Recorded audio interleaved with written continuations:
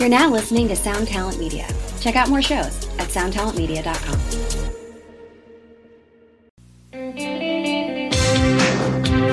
Why don't you play the tune now? I don't like music. Come on, you're a little geezer. You look funny when you're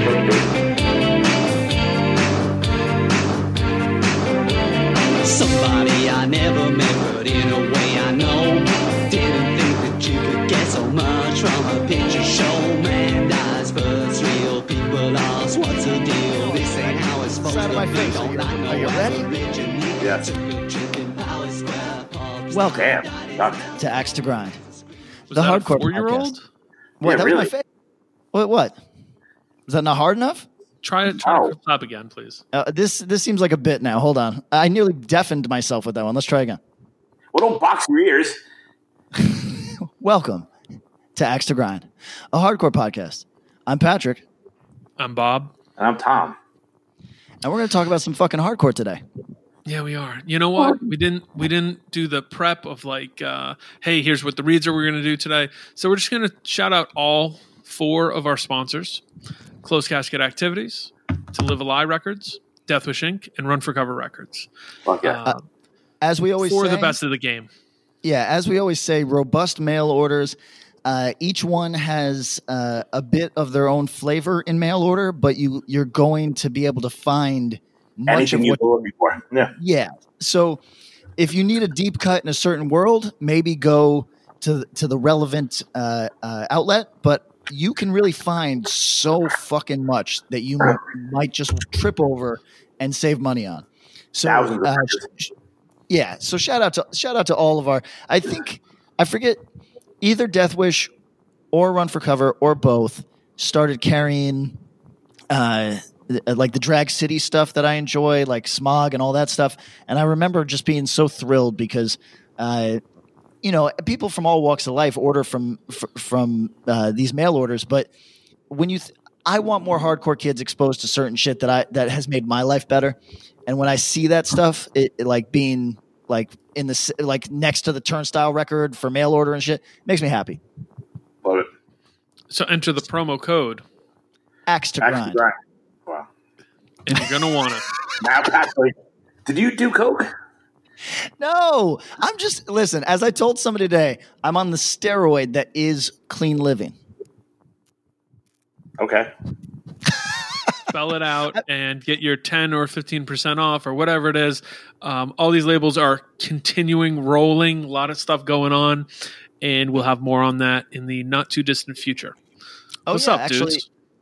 So quick. Want to do some self-promo? I'm going to do some self-promo. The 2 of these labels worked together recently to make sure that that something good in my life happened. So just shout out to those. Can you imagine 2 of these labels had to combine to deal with this asshole? That's pretty much what he just said. One bought a record off the other, and I appreciate both of them because it means that it gets to see the light of day, and that's pretty exciting. I think that this will probably come out right before that comes out. And so When you announce it here. Yeah, you heard it here first, folks. Some big shit that doesn't make any sense. Yeah, really. Keep an eye out for a new self-defense thing on Run for Cover. How about that? There you go. Why did you do this, Matt? Why'd I do that vague tease? You recorded last week with Pat Flynn, the other Pat, and the next morning I woke up to an email saying that there was a new self-defense record out. I was like, why didn't he mention this? Oh yeah. Because as Bob will tell you, and anybody that has had to deal with me as a label head or label owner or label manager, I'm so bad. Or you guys know this from fucking promoting the fucking podcast. I'm literally the worst human being when it comes to self-promotion. I'm brutal. And half the time it's like, well, all the time, it's no disrespect to the people that give me money. It's literally forgetting. So we would do the work for you if we knew that it was happening. That's the only thing. That's true. So remember last week, Tom, Patrick, why don't you tell what happened on Thursday? Thursday's when you release digitally a new self-defense, kind of new old recording. but that was on Thursday. We were supposed to release an episode that day, but what happened? Well, firstly, You had to do more than one thing at once. Yes. Exactly. You're chewing gum and he couldn't do it. Exactly. And this sounds like bullshit because I lived on Twitter for a bunch of years. This sounds crazy. I kind of forgot Twitter existed for about 4 hours and just forgot to, like, so when I went on Twitter, I was like, oh, I had a record come out today and I didn't say a fucking thing on Twitter. What's wrong with me? And it's because I hadn't looked at it all day. So Wow. maybe that means I'm healthy or maybe that means that I'm senile. I don't quite know. To our listeners today, this breaking up of my voice is not because I'm in an emotional state about the topic that we're going to discuss. It's because I just got out of the studio and I had to do some proper yells, which is not my thing. So, Weird. So did I. oh yeah. But your voice stands up way better than mine. I guess can so. So Tom, you can actually like do the job that you had for a number of years. Nobody's ever accused me of being able to do it. Passively. I don't know if I could even say that, but yeah. What was your relative level of losing your voice on tour? Almost never. That's impressive. I mean, now that I don't do it all the time, it's like I couldn't play 2 shows in a row without like some prep. Yep. I mean, like in Europe, like we played 55 shows in 58 days and we played an hour a night and I didn't lose it once. Fuck. I'd be done after 2 days. I mean, yeah, I was done in other ways, but yeah. All right. Quick news and notes before we get into the meat of the episode. And by the way, Patrick, there was a genuine you actually came and apologized to the chat, to both me and Tom, for forgetting about putting up the episode. But I had known that you were promoting your other thing. And it was like I was like, oh yeah, it's okay, man. Like I knew you felt something, and I was like, oh, it doesn't really matter, man. It's okay. We're breaking through to them. We're breaking the ice. Tom, now, yeah. Have you heard? According to Bleacher Report, yes, A-Rod and J-Lo have hired J.P. Morgan Chase to raise money for a possible bid on the Mets. Variety. I'd be way into that. Even though. Well, A-Rod grew up being a Met fan. J-Lo is from the Bronx, so I'm imagining she's a Yankee fan, but maybe I'm wrong. Yeah. But anybody but the Wilpons. I'll go fucking full Green Bay Packers and we all buy like one share and we like own it. You know, that might be the best way. I think if everybody who lived in Queens had owned a part of the Mets, that seems we all threw in like $100 or something. Fuck it. that should be the so Eric Wilson's bored during quarantine. See if he can get around and pass the hat. Let's do it. I just raised $2 billion to buy the Mets in Queens, just walking around. People are really mad at the Wilpons. I don't know. Yeah, they are. All right, so what's good, guys? We got a topic for today. It's going to be a fun one. Do we have any little chit chat we wanted to do beforehand? Or? Nah, just so we stay topical and current. Yes, everybody. Yes, we saw the dude from 311 praising Turnstile.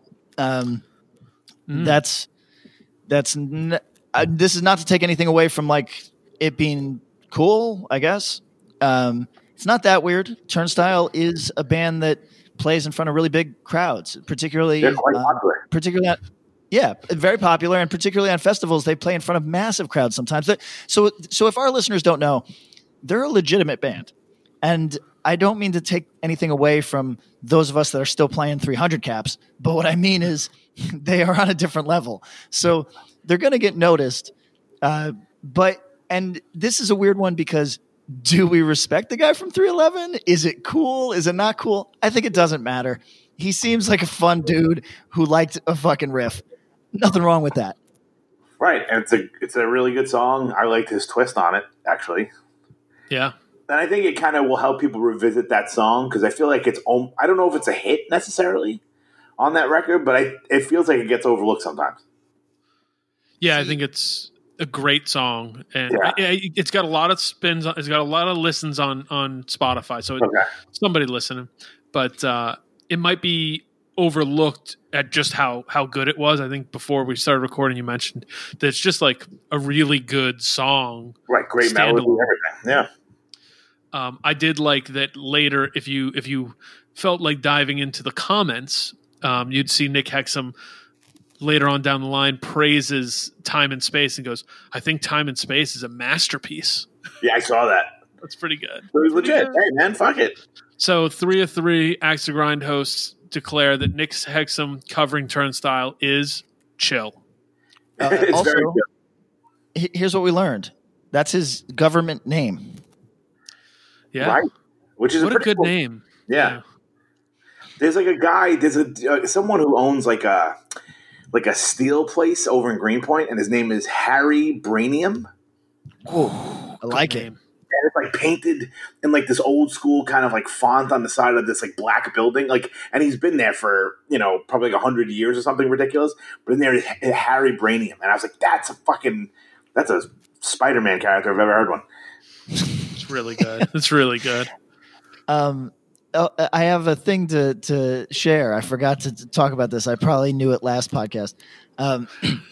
So recurring themes.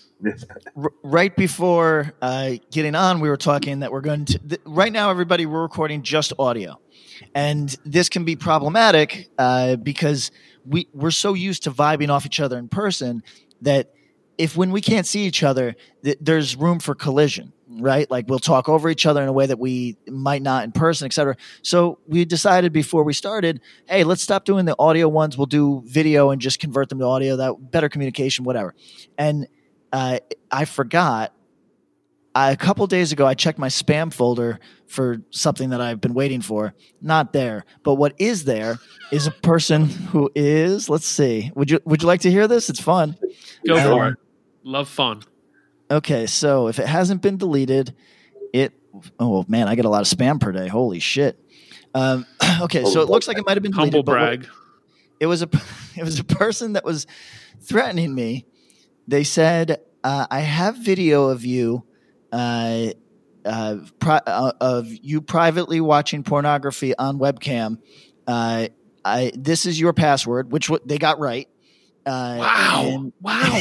And I am going to release unless you send. And it was actually, I felt bad for the person because even if I believed this person or cared, it was some like, it was like, does everybody know how there's like regional money things? Like Venmo is like a United States thing. Yeah. But if you go to Australia, it's different. If you go to Africa, it's different. And this was an African one that I didn't even know how to I was like, hey, bro, you're on your own. You know what I mean? Like you can release that shit because I don't know how to fucking pay you. So, not that I believe them or really cared. What I really wanted to say is, good luck. Send me the link. But what's going on? Sorry. But if anybody's curious, I have been hacked. So when I got hacked the other day, I got hacked, properly hacked. You got full on hacked. So here's my question. Was it a video of yourself that you made watching pornography? No. They were saying that they had hacked the camera and I don't think I got those. What kind of porn do you think you were watching when they caught you? Blacked raw. Okay. I mean, why not? If not, why not? It's got the best production values. It's my favorite. Good locations, so whatever. Yeah, exactly. Great story, great scenery shot. Great writing, great set pieces. Do you think that the fall of the comic industry might lead to you applying for jobs at Black Draw? If they were hiring, I would apply in a second. Do you know what I applied for the other day via Skype? I think I told you. Oh, yeah, I do. But tell everyone. Russian romance mobile gaming. How'd it go? How was the interview? Yeah, interview seemed very successful and fruitful. Here was the question: are you okay with LGBTQ? Because we're not. What was your answer? Deaf. I said, yeah, 100%. Because here's the deal. Like, this might seem totally crazy to some of our listeners. That's a legitimate question in Russia. Right. So even though as the first question that I get asked at a job interview, it seems almost preposterous. It is relevant in Russia, where I'm sure a couple people at least intoned that they were not comfortable. So right, that's why they're outsourcing to you. Wow. Well, for anybody that has a problem with like cultural appropriation stuff, if I get this job, I will be writing lesbian teens and their romance lives. So please feel free to tattoo, exactly. Please feel free to contact me with all your complaints. This doesn't seem that different than what you do here or on Worst Possible Timeline. So whatever. Yeah, right, exactly. Right. And what I call you scribbling in your notebook. Yeah, so by the way, I don't know if anybody saw that candy zine that they're doing, where Mark McCoy says that very cool.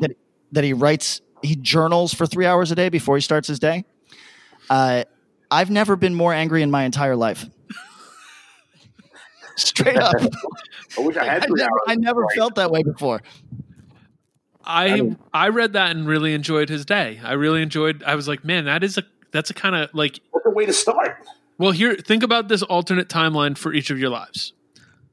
Now, we have to admit that dude's quite talented at what he does. No question. So imagine that any of the three of us had picked a lane of a thing where our ability to do it enabled us to go, oh, you know what I'm going to do? I'm going to write for a few hours every morning. I'm going to journal. Bob. And then I'm going to draw for the rest of the day. Bob, let me stop you here, okay? Writing for 3 hours a day. Writing for 3 hours a day is one thing. Journaling for 3 hours a day. I mean, you think he's writing like My So-Called Life? Like, what do you think is fucking going on in the journal? Hauser, MD. What's the song? What's the bad pop punk song? In My Diary, it's like it's not. It's like radio pop punk. Like Simple Plan or something. Yeah, I like to think that Mark McCoy is writing, I'm just a kid, life is a nightmare every morning. What if, plot twist, the 3 hours of journaling every morning were the Black Draw scripts? Oh, then it changes this whole shit for me. I'm with it. I'm sorry I said anything. Can I get a job? Right. Yeah, exactly. All right. From that very nice and easy segue, you guys want to get into it today? Let's do it. Yes. We often get messages asking us to play teenage DJ, kind of. Right. Hey, make me a mix. Da da da. What are the songs you would give someone to hear this or that? We actually got asked, and I want to the listener who sent this email. We're going to answer this, but not today. But they sent a very cool scenario-based email on a similar thing to this, but different enough that it'll be a very cool episode. So we're getting to it, but we're doing a little bit of mixtaping today. Is that a good way to put it? Yes. Good way to put it. We stopped journaling, and now we're going to do some mixtaping. So let's talk on this real quick, because we're doing New York hardcore, and we debated doing it this close to our Blockbuster episode, where we sort of, for lack of a better word, ranked New York hardcore bands. Where we got yelled at by all aspects of the internet. Yeah. Yo, real quick, you know what's really funny? Hold on. Let me pull something up. Continue talking, but I'm going to tell you just how recent that was, because it was way longer than we think. Because we recorded that in the hotel. Yeah, time is fucking broken right now. So time is broken. But here's the thing: for any of our listeners that came out February 18th, yeah, just yesterday. So the point is, if we sound New York focused, it's because some of us know it very well, and it's a good launching pad when we're starting a new sort of idea on the podcast. Yeah.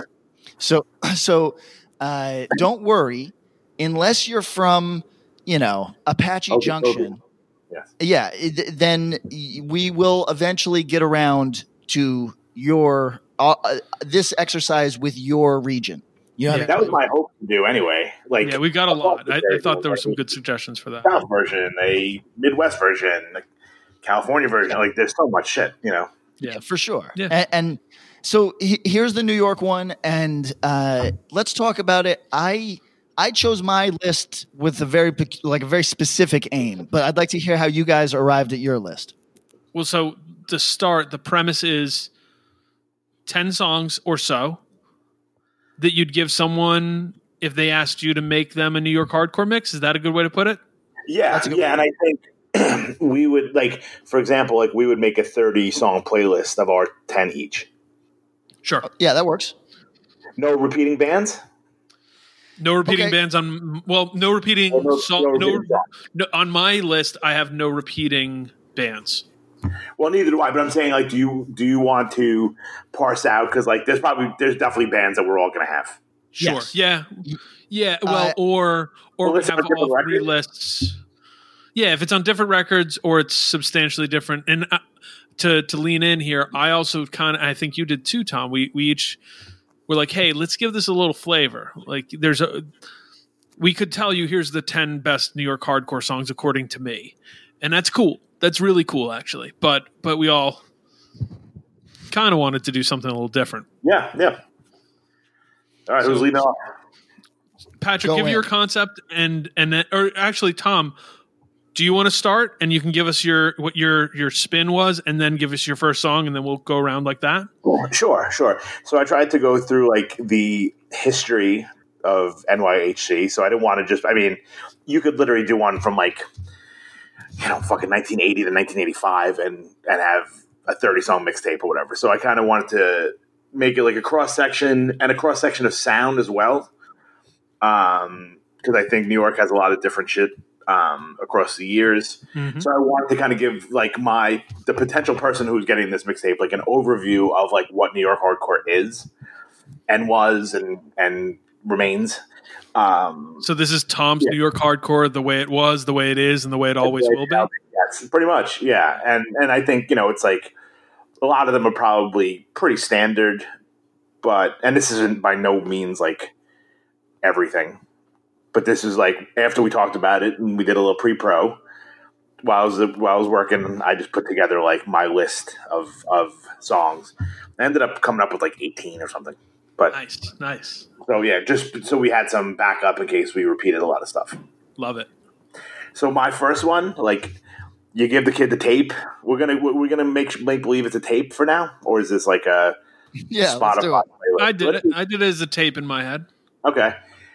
First fucking thing you put that tape in, first song, Victim in Pain. Okay. It's the blueprint. You can't do it without. That's literally what we all are based off of, is that one song. And I think that there's, you put that on, you're kind of like, you're either all in, you're all out. Yeah, that's a great song. I mean, you really can't, I mean, I was going to look at like With Time. Like, there's so many fucking songs. I thought about With Time too. There's that whole record's just chock full, Yeah, it's like you can't go wrong. Yeah, and it's a great, especially for your theme. I think starting with Agnostic Front is a pretty great way to do it. You kind of have to, yeah. All right, PK, you want to go next? Sure. So the concept of my list is there's a listener. You know how when we have guests on that or on the internet, somebody will be like, "Does Patrick even fucking like hardcore?"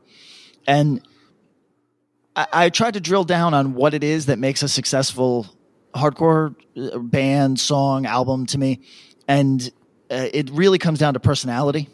For anybody that's paying attention, you'll notice that the stuff that really resonates with me is stuff that either intentionally or unintentionally betrays a ton about the people involved. Some reflection upon who's making it, feels like real art, even if it's just kids banging on fucking substandard equipment in a shitty practice space, So, so my list is all stuff with big personality.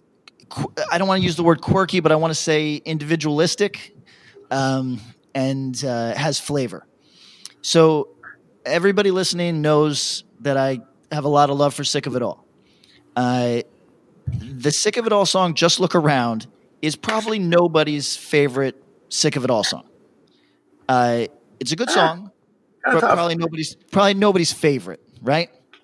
But as far as having personality and being reflectant of the time, It's fucking great. It's absolutely. just say again, Tom.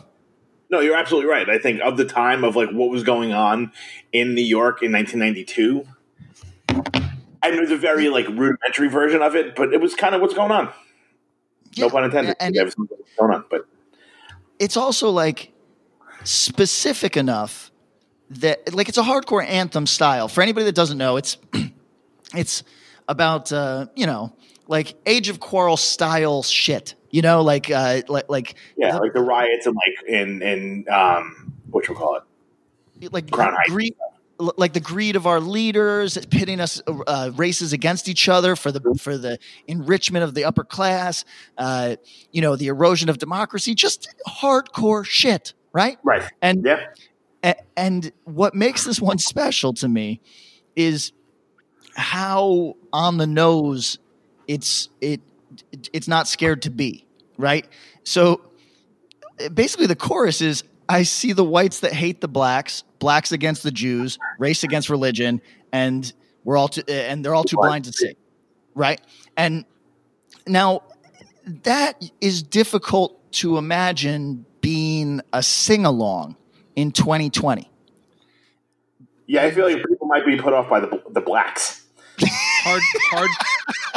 Hard to see a room full of average hardcore fan listeners sing along to that line specifically. And at the time it was. I mean, it wasn't meant to be offensive, obviously. No. And they're not racist in any way. No, and honestly, I would say that probably the vast majority of people that live in real life probably wouldn't find it offensive now, but certainly like the Twitterati might just their ears might just start burning at like the blacks, the Jews, etc., and might miss what is actually happening here. So for that reason, I think that this song among Sick of It All's catalog has a ton of personality, a ton of like kind of a fearless presentation in a lot of ways, because Sick of It All, and I say this as a dude that really likes the band a ton. They're almost, I don't mean political like they're a political band. I mean that they are, they're political in how apolitical they are. And they're a band for everybody, right? That's what I mean by that. And not going out of their way to provoke or offend, just kind of delivering the hardcore reality, for lack of a better word. And this one kind of just has more spice. And it also is a pretty fucking solid groove of a song. So that's my pick. Yeah, you know what's funny? I was listening to Lou just did some like one of these like live interview, like live chat kind of things. And then they were talking about that record is like particularly and like how different it is from the first record and stuff. He's like, we just learned how to play. He's like, but where we fucked up is like we thought every song had to be like 3 minutes, and he's like, fuck. He's like, that's why we don't play these songs anymore, because they're so fucking long. Yep. But in the grand scheme of things, they're not. But that's that record, those songs kind of drag a little bit. 13 songs, 30 minutes. No, 29, 30. Okay, not terrible. I mean, not terrible, but there's just not. I mean, compare it to Blood Sweat. Blood Sweat's 19 songs, 27 minutes. Yeah, right. There you go. So for them, it's like, oh my god, cut 6 songs or 5 songs and add however many minutes. I think Just Look Around's an overlooked record in the Sick of It All history, and it's not Scratch. It's not Blood Sweat. It's not what a lot of people. I mean, a lot of people love Belt to Last and Scratch the Surface. But to me, I actually personally like it more than Scratch the Surface or Built to Last. Yeah, and it's a weird one, but it just there's no hype around it. But there's certainly some good songs on there. Yeah, a lot of groups. The Pain Strikes. But all right. So everybody understands the concept of mine. It's going to get weird. Yeah, I'm good. New York hardcore flavor saver. There you go. Mine. I thought about New York hardcore and the personalities that make it up, but I think it's what I like about it is when it's the most unhinged and manic and maniac music. and that can be taken a lot of different ways. So that's the theme of mine is maniac music. And I like that. What do you got? the first song is Urban Waste, Public Opinion, which I have it on my list. Good. yeah, it's a fucking great song. I think it's particularly one musically. I'll take this record as far as early 80s hardcore 7-inches go. You know, it's behind the Negative Approach 7-inch. It's behind the Minor Threat 7-inches. But it's right up there in the mix with a lot of the other greats. It's just a fucking fantastic record. So overlooked. So overlooked, still overlooked. And, you know, if you ever are getting weirded out or feel odd about liking hardcore or not liking hardcore or listen to this or listen to that, remember that these motherfuckers in 82 were writing songs like this one that's like, I'm not into hardcore, right. I'm not into punk rock. So don't feel some kind of way about it. Yeah. And I also think it kind of like lays the ground for New York being its own thing compared to the other early 80s scenes. It's not the Midwest. It's not DC. It's not Boston. It's its own thing. And I mean, I could talk about Urban Waste and Antidote and The Mob and Reagan Youth and all the like early 80s New York bands. Like NAF should be in there too, for sure. They're part of the whole thing. And the thing I always circle around and try to tell people is what I appreciate the most about early 80s New York hardcore. Basically everything up to Victim in Pain, is that unlike the other scenes where it seemed like they kind of had a few people who were like, hey, this is the place to go record. Hey, this is kind of what the record should sound like. You listen to all the Boston hardcore stuff, it has some similar sounds. Midwest, same deal. DC, for sure, same deal. New York, way different. You know, you listen to Urban Waste, it sounds way different than The Mob, sounds way different than Antidote, sounds way different than fucking United Blood. Yep. It's really cool. So that's where I start. I also think it's listening to it today, a lot of people, when they talk about early 80s hardcore being on the maniac side of things, they cite Void. And I was like, all right, I'm going to listen to this and listen to Void. And I was like, okay, Void sounds like it's unraveling a bit, but sometimes when it sounds like that, it actually does. Whereas Urban Waste, I think, has that maniac vocal, and like, fuck. It was tough for me to pick between this song and Ignorance, but Public Opinion. And I think his voice is second to only Brannon at that point. It's fucking great. It's like really great. Like he chewed on fucking glass before he recorded. And he's got personality. The way his voice goes up and in, and like it almost starts. It builds up and explodes. It's fucking great. So, all right, next one, Tom. All right. All right. So, so far, they're getting a good overview. They got a little sick of it all. They have Urban Waste. They have AF. Going to 1989. It fucking just one snare hit and goes right into it. I'm going Killing Time Telltale. Had a feeling. I think it's if it wasn't one, it was two.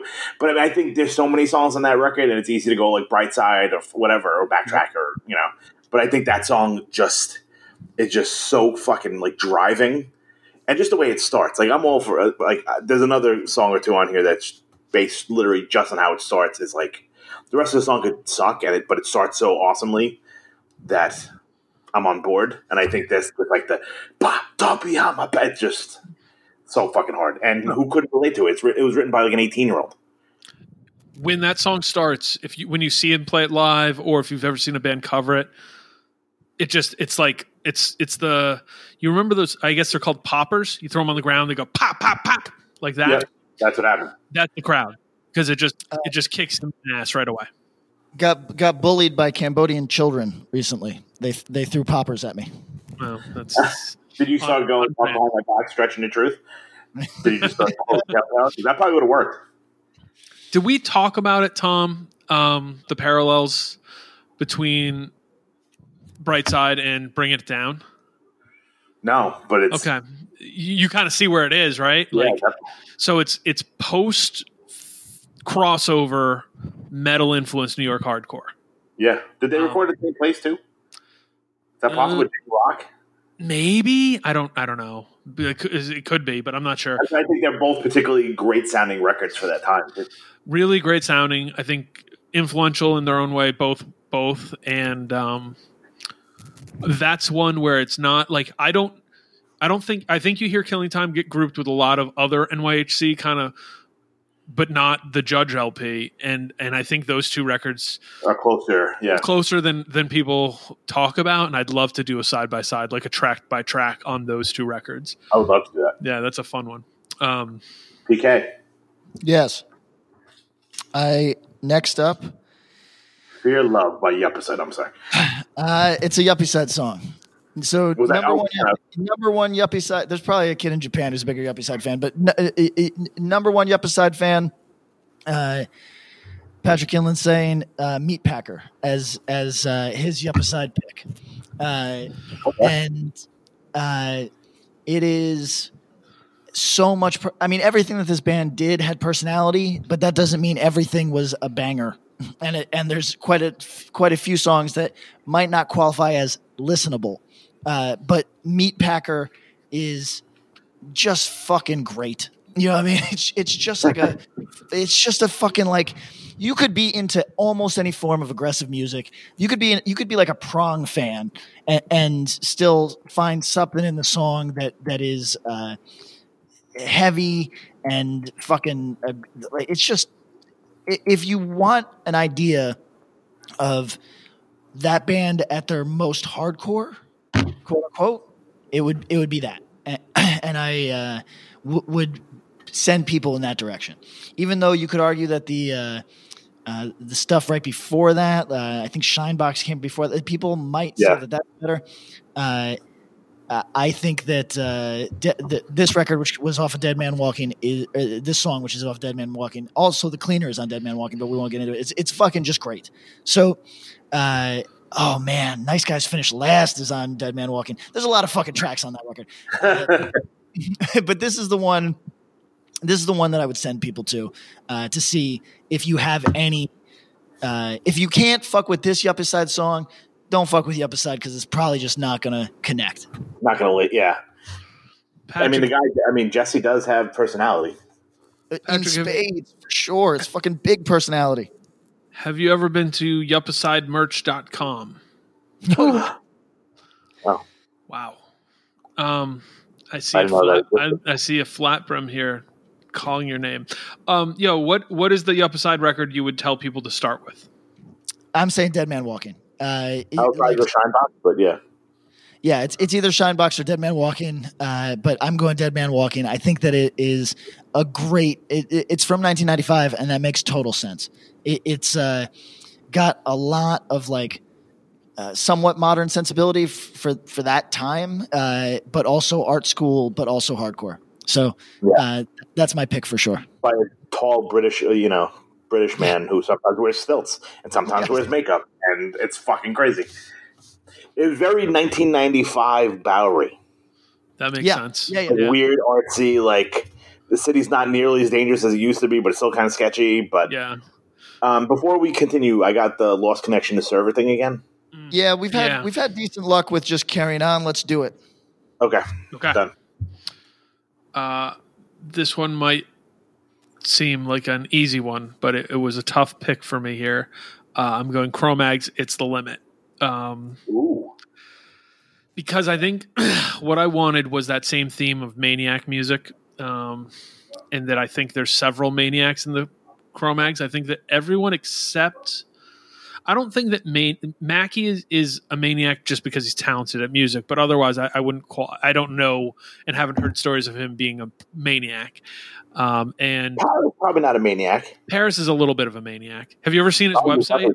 Yeah, that's true. Doug Holland, maybe not a maniac, but I bet he has some pretty crazy life experience stories. I mean, even Crowd first. I mean, he's got to have some fucking craziness. Yeah. So, but JJ Harley. Paris, we know. Yeah, exactly. So, but what I also wanted was for this song to showcase what I think are the best elements of Age of Quarrel, and it was between. It was really tough because. Yeah, I mean, I think there's other songs that maybe showcase more. Like We Gotta Know is great just because the way it comes in. It's like instantly memorable. It's probably one of the parts I remember the most. Is just the way the record just opens. It's so perfect. I mean, you get 4 clicks at any point, you think you know what's happening. Yes. There's no record that sounds like that. But so It's the Limit, though, has the part that inspired the most like insane reaction. Like people would go crazy for the breakdown in this song. Right. And it just has that really intense build up. And like it's very manic, like you said. Yeah, it's like comparable to Bad Brain style, like the build up in Right Brigade. Like it's just got this. It just builds the tension of it so hard, and lyrically it's great. I think it's. I mean, Test My Patience, See What I Know, pretty fucking hard. So hard, and it's the song that I think I would give to someone that whets the appetite really easily. It's not a very long song for this record. But it gets right down to business, and you can see like the other side. I wanted to show like their chops a little bit. Most of the songs do. This one does, but the drumming on Age of Quarrel is so superior, and the sound on the low end of everything here is great. So this song kind of does it all. So. All right, so I'm going to take Chrome Eggs off my list because I had it. Okay. I had World Peace. Yeah. Yep. I feel like that's like a hit, but also I'll take that off so we don't repeat. Cool. Great song though. So mine, I'm going to go. Well, I don't know when they recorded this actually. 91 probably. I'm going to go as a representative of how weird, quote unquote, New York hardcore could get. I'm going New Morality by Burn. It was on my list later on, but yeah, it's a good one. I think there's a groove that even if you don't like punk, you can get into it. The lyrics are probably the best Burn lyrics. And I think this could be like, you could play this to almost anyone who likes some type of heavier guitar music and be like, yep, that's it. Like I could fuck with this. Yeah. I think it also it makes my list because it's crazy. It's just Chaka's lyrical content is nuts on here, and it's also showing this really cool progression of New York hardcore in the sound. So New Morality is just. Is it? Here's a good question for you, Tom. Is it your favorite Burn song? Because I'm not sure. I like it a lot. I don't know if it's my favorite though. You know what I mean? I mean, it's 90% of the time. It probably maybe a little less than that. 75% of the time it is. Sometimes it's Out of Time. Yeah. Sometimes it's Last Great Scene. Yeah. It all depends. Yeah, it really all depends. I know. And I actually think Gavin wrote this lyrically too. Oh yeah. Yeah. Props to Gavin. Props to the dude who wrote the riffs and the lyrics. Damn. Yeah. So yeah, Burn, New Morality. Patrick, do you have any feelings on Burn? I think we've talked about it. I'm not as big a fan as I should be based on my interests. It just, if I'm going to be frank, the vocals are alienating for me. They are, to me, almost like snotty punk vocals on like kind of proto quicksand, but heavy. And I don't think that they necessarily work. Interesting. Wow.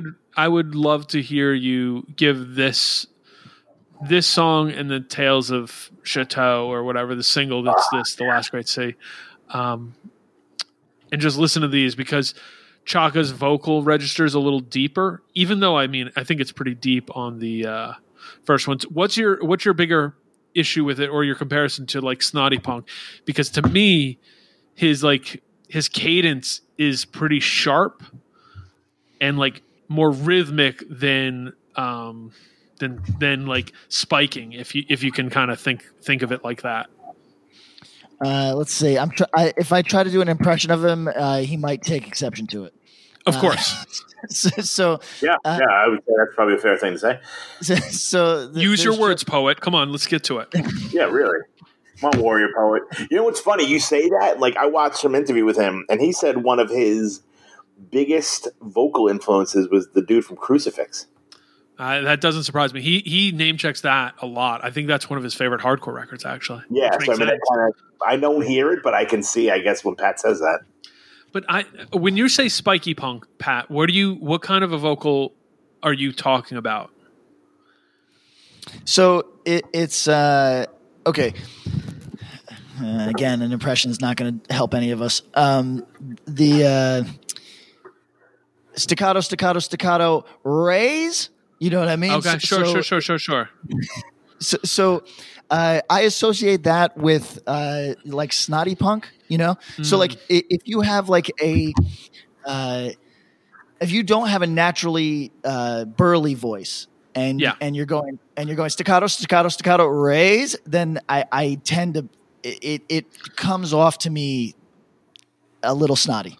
But when I hear that, but there's a heavier, like lower end to the vocal, you know what I mean? Like he's a bassier vocal than most. When I think snotty punk, I think like flighty. You're thinking light. You know what I mean? Yeah, you're thinking nasal, but I don't think he's totally free of that. I think that really interesting. Yeah. Huh. So, but you know, musically, it's really like top flight shit. So I always claim that I'll get back. Like eventually, it'll win me over in the way that some stuff does.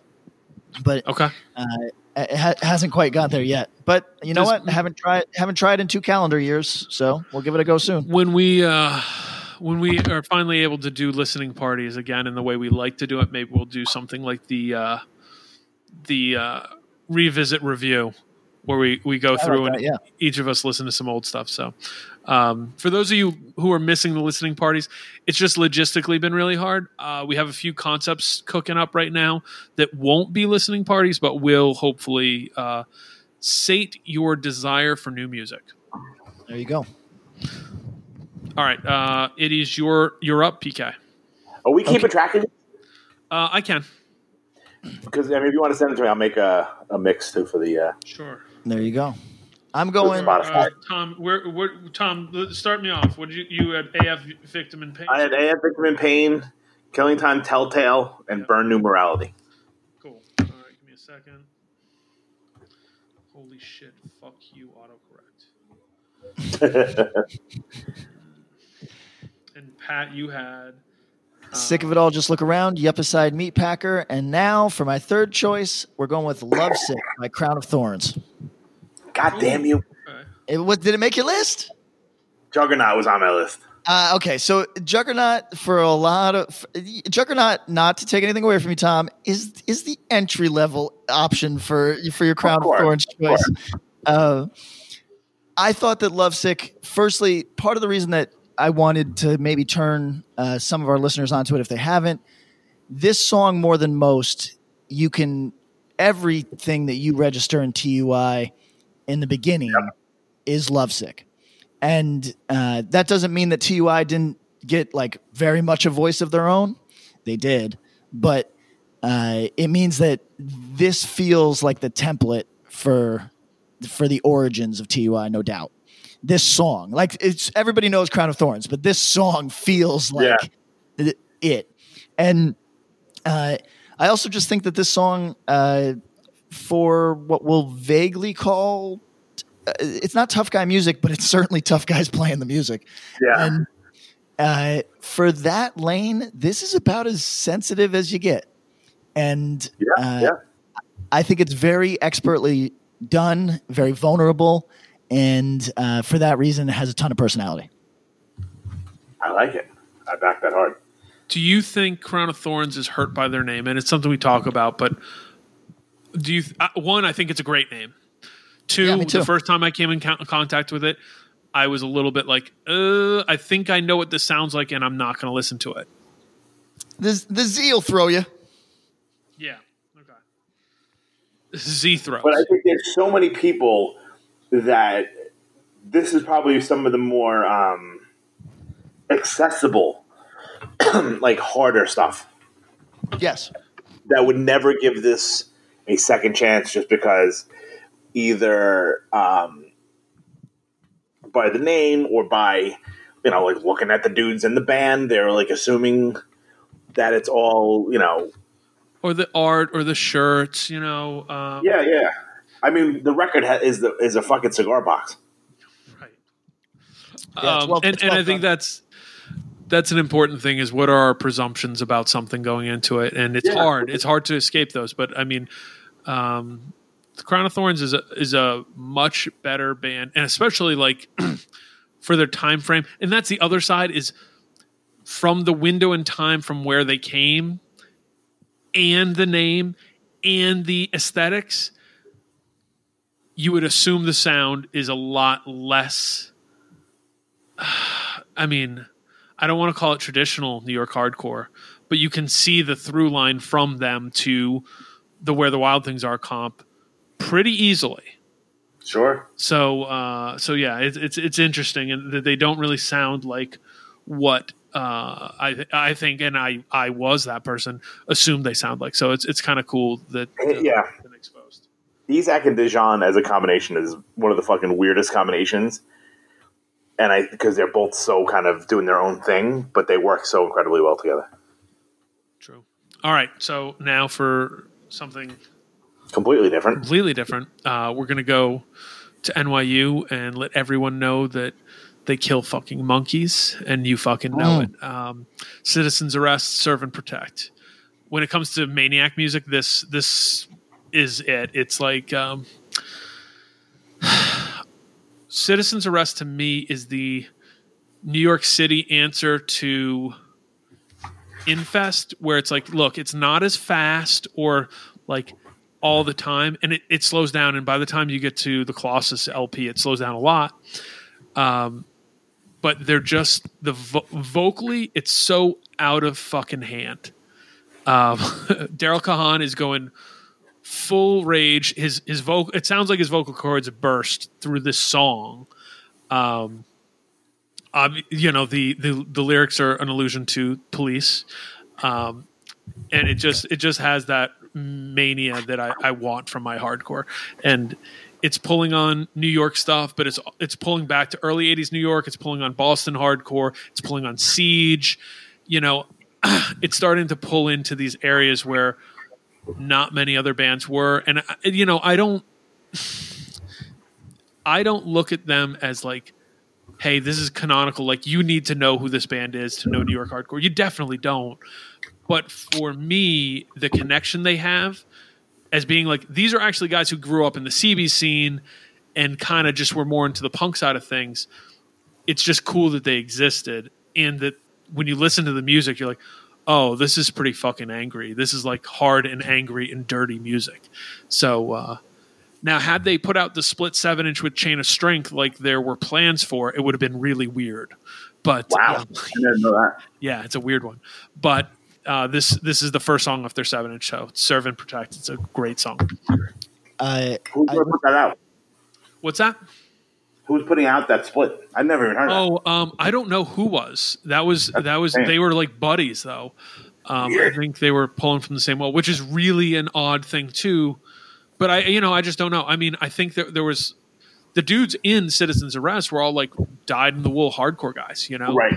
So just a little different. Yeah. And I mean, Daryl Kahan shortly thereafter, and maybe even during the lifespan of Citizens Arrest, got very into like death metal and a lot of different types of like really dark shit, as some of his post Citizens Arrest projects reflect, and his vocal styles reflect too. So it would have been weird. I don't think it was going to be on Revelation. I'll say that.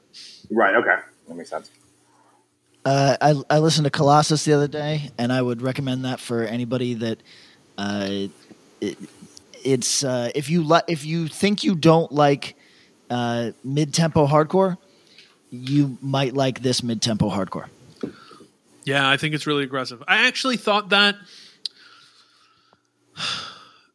kind of in a different thing.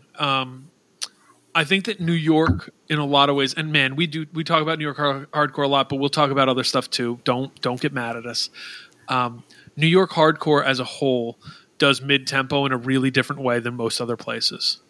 And I kind of appreciate that. Listening to a lot of this different types of stuff. Citizens Arrest Colossus is a good example of a really kind of weirdly unique record in that way. Yeah. Yeah, because I mean, mid-tempo can get kind of boring. Sure. It's to me in a few things like a lot of Age of Quarrel is in mid-tempo to fast ranges, but it's doing its own thing. Like it's like a power. I think people call it a power beat. The drumming is interesting and almost fast. It doesn't get too plodding, and Right. And I don't know. It's just there's a lot of different forms, and that's just one specific type of it. Because I don't think there's really many other things that actually sound like Age of Quarrel. But there's a lot. Like, can you call breakdown fast? No. It's not mid-tempo per se, but it's not particularly fast. No, because it's not Youth Today fast. No, it's not Antidote fast. It's like. But they have faster parts, but they're not in any way fast. Right. It's so interesting. The New York mid-tempo is like so different. And it enables a lot of tempo shifts that I think are fun. And that's something that gets reflected in a lot of the band, if not the songs, but a lot of the bands and records we're talking about. Sure. All right, Tom, you're up. I'm staying home in Queens, and I'm going Enforcer by Leeway. Ooh. Could also fit on my personality plus list. Yeah. I just think And the maniac personalities. Oh yeah, and I mean, Sure. no, it's true. That's very true. Especially like I wasn't lucky enough to see them when this record came out, but just seeing them in the early night, like Eddie Sutton was like a full fucking lunatic. You know what I mean? Like he just had such a style and like a flair to what he did, which was fucking amazing. I think like you could put this on for like your Hessian uncle, and they'd be like, "This is cool." And Gravedigger, You Better Make It 3 is one of my favorite lyrics in hardcore history. Yeah, it's good. Eddie Sutton, fun fact, did you know he's a big baseball card collector? I did not. Really into it. Been in the hobby for 30 years. Wild. Wow. Maybe longer. So shout out to Eddie Sutton's projects. Enforcer's so good. Fuck. There's like no Leeway songs made my list, but that's also because in the back of my head, Tom, I knew you were going to have one. Yeah. So Right, yeah, I'm pretty standard. You know what I like. no, but I mean, to me, Enforcer's a harder song than Mark of the Squealer. But, yes. But that song, fuck, there's so much good shit. All right. And I mean, have you ever seen them open with Enforcer? They usually do the like do. Oh yeah. And it's it's fucking. Yeah, it's cool when they just jump right into it. Yeah. So. Man, that's cool. All right, PK, where you at?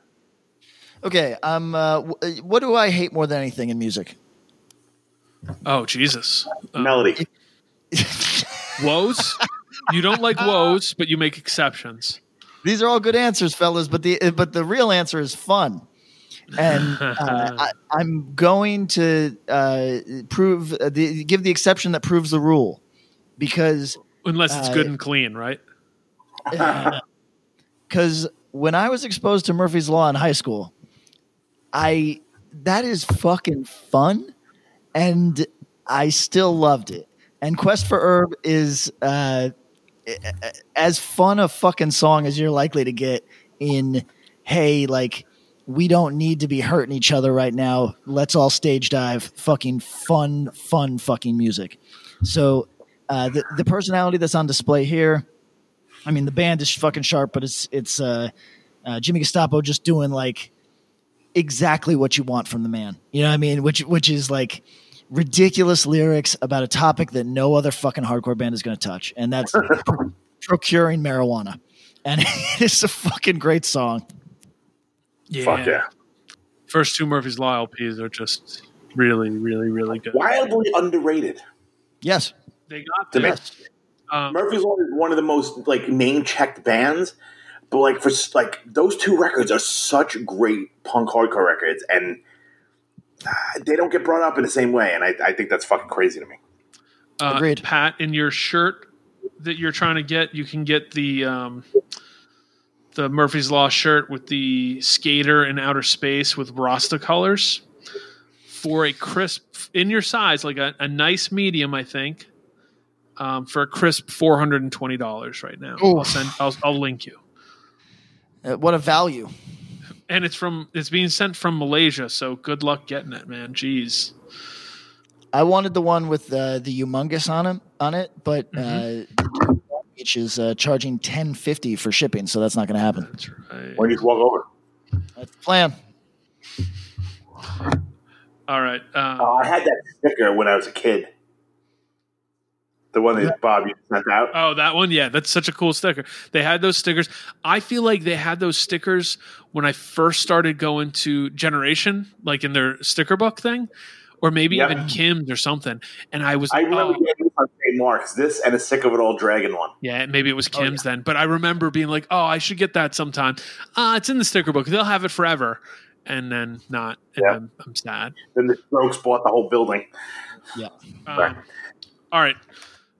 Since we're all members of the Gavin Van Vlack fan club, I'm going Absolution Never Ending Game. Ooh. I wondered if this What's that? I wondered if this was going to make the list. I had a suspicion that it would come up, but I thought it was going to make honorable mention. So interesting that it made main list. Go on. Yeah, and this over Dead and Gone, also cool choice. Yeah. So I personal preference, I like the song a little more than Dead and Gone. I remember the first time I heard it, it was like, what the fuck? How come, how come this isn't like a more prominent song? It's great. And I don't want to, I'll butcher the guy's name, Gingy. Yep. His vocals are again like crazy, and the music fits it too. I can't think of many other hardcore songs that have this feeling. And I love the shifts in the speed. You know, it starts off really fast, and that's one of the beauties when you listen to Absolution and Burn. And I think the thing that a lot of bands who try to pull those bands, they miss out on where they are kind of faster. Or the guitars almost simulate fast, or it's just moving quickly, and they don't get that. And this song is a just great song. I think no one else sounds like this dude, and that's fucking awesome. There you go, Tom. Yeah, I'm not really. I can't argue with any of these choices so far. So far, I'm very proud of our list. Pat, your picks are not out of pocket, you know? No, they're not nearly as weird as I was expecting. Well, I mean, we're only a few in, but I think we're doing good. All right. I think that my choices are going to surprise you because they're not intentionally weird bands. Like these are just bands that with like I said, it's personality. They're not weird. Right. No, they're not. I figured they'd be like 10 Yuppa Side songs. No. It's like that kind of weird. Wait till you see where I go next. It's just about when I say weird, it's just hardcore has the bad habit, like a lot of music does, of producing a ton of music that, while serviceable, does not in any meaningful way reflect the people that made it. And I think everything on my list reflects the people that made it. So that's what I'm shooting for. I like that. Are we ready? Let's get it. For number 5, there might be some overlap with Bob here. I don't know. It's tough to say. I would say, in my personal opinion, the best start of a song/record in hardcore history. Mm-hmm. Flame Still Burns, Youth of Today. Oh, interesting. Great song. I don't have it on my list, but I mean, it's one of my favorite songs. No YOT on the list at all. Not on my list. But wild. I know. Well, because you know what? It could have been, and this is one of the songs. I think the recording for One Honest Alone, Ray sounds pretty nuts. And like if you play this to somebody who doesn't have an ear for hardcore, they can't decipher this at all. They don't know what the hell's going on. You know, fair. It's yipping and yelping like blah blah blah. You know, but not Rick to life. It's much better than that. But yeah, I mean, I love this song. It's just not on my list. Interesting. All right. But I'm happy it's on here. That's a good representation. PK, you're up. Yeah, you know, real quick though, I think it's so Revelation, like the way it is stuff, all that, it's a part of New York hardcore. You know what I mean? Like all those bands, Wow, TGB, Judge, Side by Side. We have that conversation, and it's interesting because they feel like they get put out on their own island, but if anything, maybe it's just a peninsula. You know, so Archipelago. Yeah. Yes. All right, Let's PK. see, right, that's compared to Avon. Yes. Avon. Okay, I'm going with Marauder, Downfall of Christ. And Son of a bitch. How dare did it make the list? No, but Take by Force made the list. Okay, I thought Marauder might make the list. Okay. I mean, hello. Yeah, sure. I shared it. I want you guys. Yeah, I want you guys. I want good cop, bad cop on this. Downfall of Christ or Taken by Force. So this is, if you look at Marauder as a metal band, then maybe this is just metal stuff. And if you look at them as a hardcore band, then you could also argue this is just hardcore stuff. But as a heavily metallic influenced hardcore band, or maybe really one of the progenitors of metalcore, this is template, but also unique. So it was unique at the time, became template. And I think that this stuff, That's fair. like, is there like an element of social commentary? Yep. That's what it mostly is. But is it also steeped in like fun metal imagery? Also, yes. Downfall of Christ? Like, yeah. And it is really fun. And I don't know these men. Let's be clear. Hold on. Downfall of Christ. Really fun. It's a great song. But Betrayed by all of us. so again, I don't know these men. But certain certain backgrounds wrestle, and Tom, you'd know a thing about this being Irish Catholic. Certain backgrounds wrestle with criticisms of Christianity, even if that's how they feel. It can be a tough thing. It's almost like a coming out. Like we talk about kids in the South, it can be a coming out. You know what I mean? Like Yeah. I don't believe in any of this shit.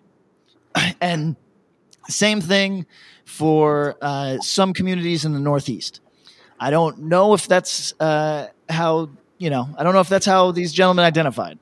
But there's a certain, to me, this feels more of a fuck you than if I had started a metallic influenced hardcore band that sang about how religions pit each other against each other, pit people against each other.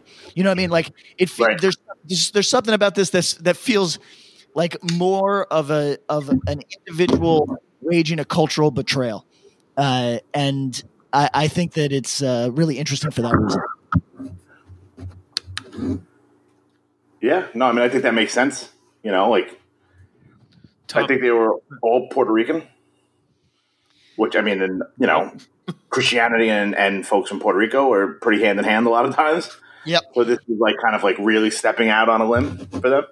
Yeah, and honestly, maybe they came from not religious families, and this didn't mean shit. But it just my inference, which is potentially not fair, is that the Puerto Ricans I know, it just means a lot if they were to basically perform this in front of their mama.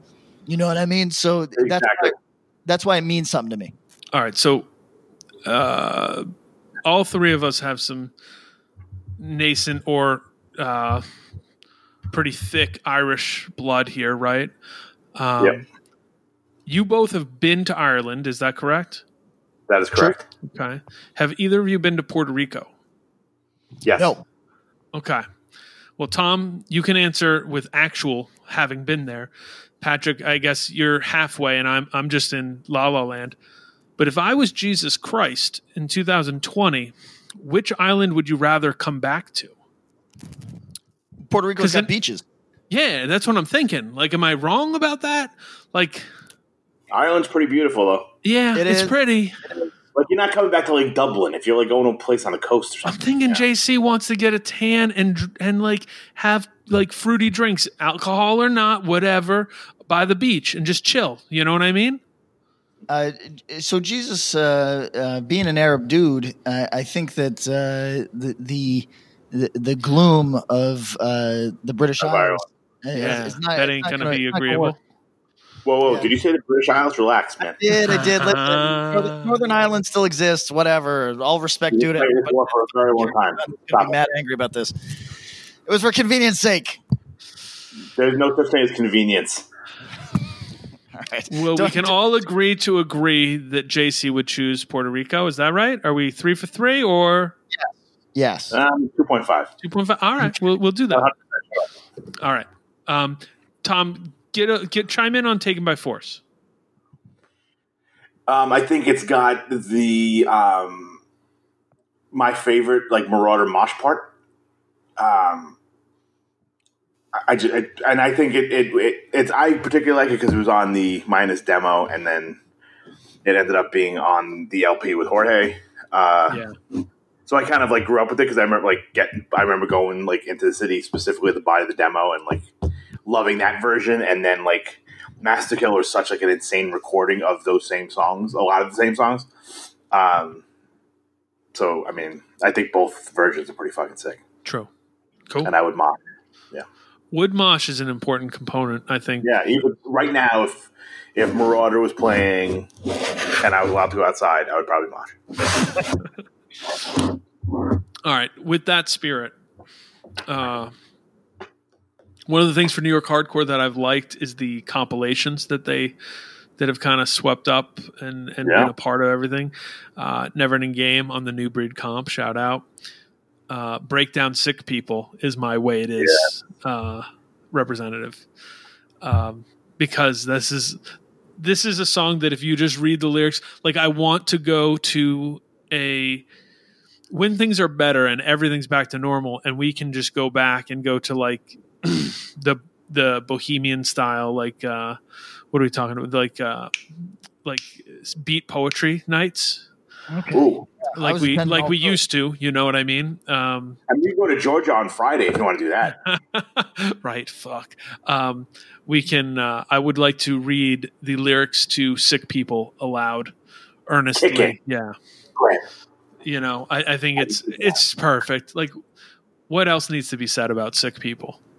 It's got a mosh part. It's fast sometimes, you know. Yeah. Yes. Can't argue. Perfect. And Breakdown gets in there for both the way it is and Where the Wild Things Are. So shout out Breakdown. Cool. Tom, you're up. All right. Fuck. I'm going to go. I have another band on here that would be a repeat of Patrick's, but I'll go back to that one. I'm going to go 1994. We Don't Fake It. We Just Take It. Set It Off, Madball. Whoa. Great song. It was either this or Pride. Yeah, I feel like Pride is like the hit that like everyone can sing along, but like there's no record that like is like grimy New York as much in 1994 as much as Madball is. Madball Set It Off was I had it on my list and was thinking, I was like, I love the setup to it almost more than the song itself. It's so good. And it again, crazy music for crazy people. Yeah. I picked a Madball song, but it's neck and neck. So this should be the one on the list. I picked Spit on Your Grave. You see, I was going that route too, but I was trying to think of like trying to get someone into hardcore. Yeah. No, Spit on Your Grave is you're in already. I think Madball is important to have on these lists. Like if you were just looking at my list alone, there's certain parts of it that I'd want to represent, but that even like, yo, I'm not super into like the late 90s, like heavier, chunkier New York hardcore, but like that's what New York hardcore is to many people. I won't say most, but a large portion. That's a huge representation. And Madball is as close as I get to that, but it still has all the elements of the shit I like from the classic stuff. So shout out to Madball. Shout out.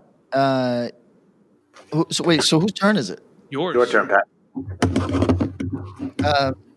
I'm going with Sheer Terror, Just Can't Hate Enough. Ah, damn it. And is that the first? I think that's the first one that was on all three of our lists. I had Here to Stay. And I had Here to Stay. All right, so I'll keep this short. Here's why I went with Sheer Terror, and here's why I went with this song. Sheer Terror is personality from fucking first vocal, first note, first sung thing is personality out the ass. And this song, I like in the same way that you said Urban Waste, for example, it was not critical in any like erudite way about hardcore, but was just like, yo, fuck this shit. We said fuck everything. Doesn't that include this shit? You know what I mean? Like that's an interesting through line. Sounding like a Flipper song right now. It's an interesting through line to, if you're going to be broadly critical of everything, that doesn't stop at the things that you enjoy. And Sheer Terror. So I like when bands shit on the thing that they're a part of. And Sheer Terror, like, does it better than anyone. Does it better than anybody, which is just they like, really do. Hey, I'm distancing myself from you because I don't give a shit. I don't care. Don't come at me with your concerns at the time. And I think that they do that, like you said, better than anybody, and it's on display here. Yes, Here to Stay is just a supreme song. Fuck everything about it. Everything. The vocals, fucking everything. It's the start of it. You want to circle pit and mosh and everything. When you hear that song kick in, it's like it's in the top 10 of songs that when it kicks in, my brain just goes, oh shit, I gotta jump off something right now. Right. You ever see, like, all right, Pat, I'm going to make a reference that you won't get. The Office. The Office, yes, of course. When they do the fake fire drill and Michael comes running in and goes, it's happening. That's what that first riff makes it sound. That's what it does in my head. Free Axe to Grind swag to the person who edits that clip into Here to Stay for us, please. It's happening. It's like, oh, Jesus. It's a very visceral beginning. Yeah. Yeah, that's a fact. Yeah.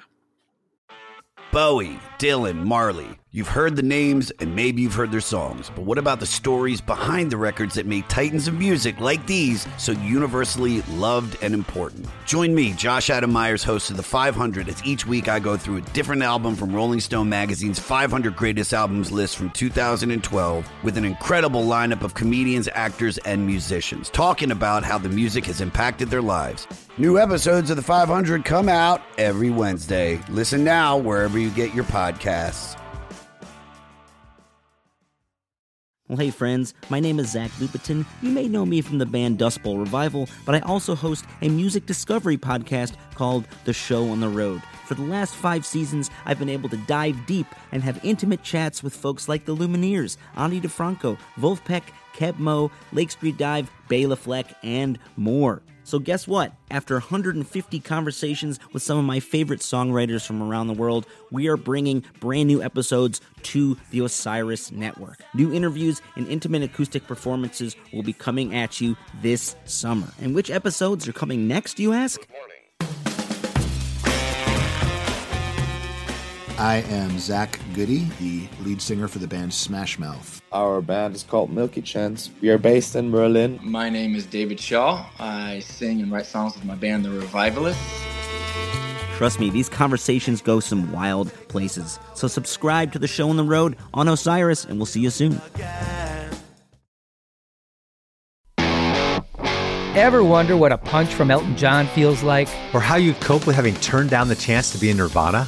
Or what signal Keith Richards gives when he wants you to get the hell out of his hotel room? Fans of Too Much Effing Perspective don't have to wonder, because they've heard these exact stories and a jillion others on our podcast. I'm Alex Hoffman, former tour manager for Radiohead. And I'm musician and comedy writer Alan Keller. On the TMEP show, we get guests like Nancy Wilson from Heart, Jeremiah Freites from the Lumineers, and Modern Family's Julie Bowen to tell us things they may have only shared with their therapist, clergy, or a TMZ stringer. So join us on Too Much Effing Perspective. That's EFFING Perspective. The only podcast you crank up to 11. All right, Bob, what do you got, buddy? This one, well, you already did Agnostic Front. So we're good Different there. record, though. No, I picked AF Blind Justice, but I was cheating and said I wanted to do Blind Justice in the Last Warning from AF Live at CB's with Freddie on vocals. Count it. So that you want to throw that in there? Yes. It's not on streaming though. The good Live at CBGB's isn't on streaming. So I don't know why, and I had to rebuy that CD relatively recently because I had it on tape when I was a kid. Yeah. And I had to go into the archives to buy the CD version of it. Yeah. Roger, please get it up on streaming. We'll help you if you'd like. I don't understand why it's not. It's fucking great. Now, did Bridge 9 reissue that? Am I crazy? I'm not sure. I think a label did. I can't remember what label did or did not. I feel like there was a European label who helped with part of it. So I don't know what the specifics are. But B9 has Victim in Pain and United Blood up on streaming. It's made it really easily available. But all right. Then is Last Warning on streaming? I don't even know if that's up there. It should be somewhere off something. It is for sure. But that version of Live at CB's is so good. And when you hear a different voice, just take the mic. That's the version I think of in my head. And I always put those two songs together. And I'm like, oh, it's so the transition so good right into the bass part. I love it. That's so great. Man, so the way I did this was like a tape, like a two-sided tape. So I had Urban Waste, Chromag, Citizens Rest, Absolution, Breakdown on the A side.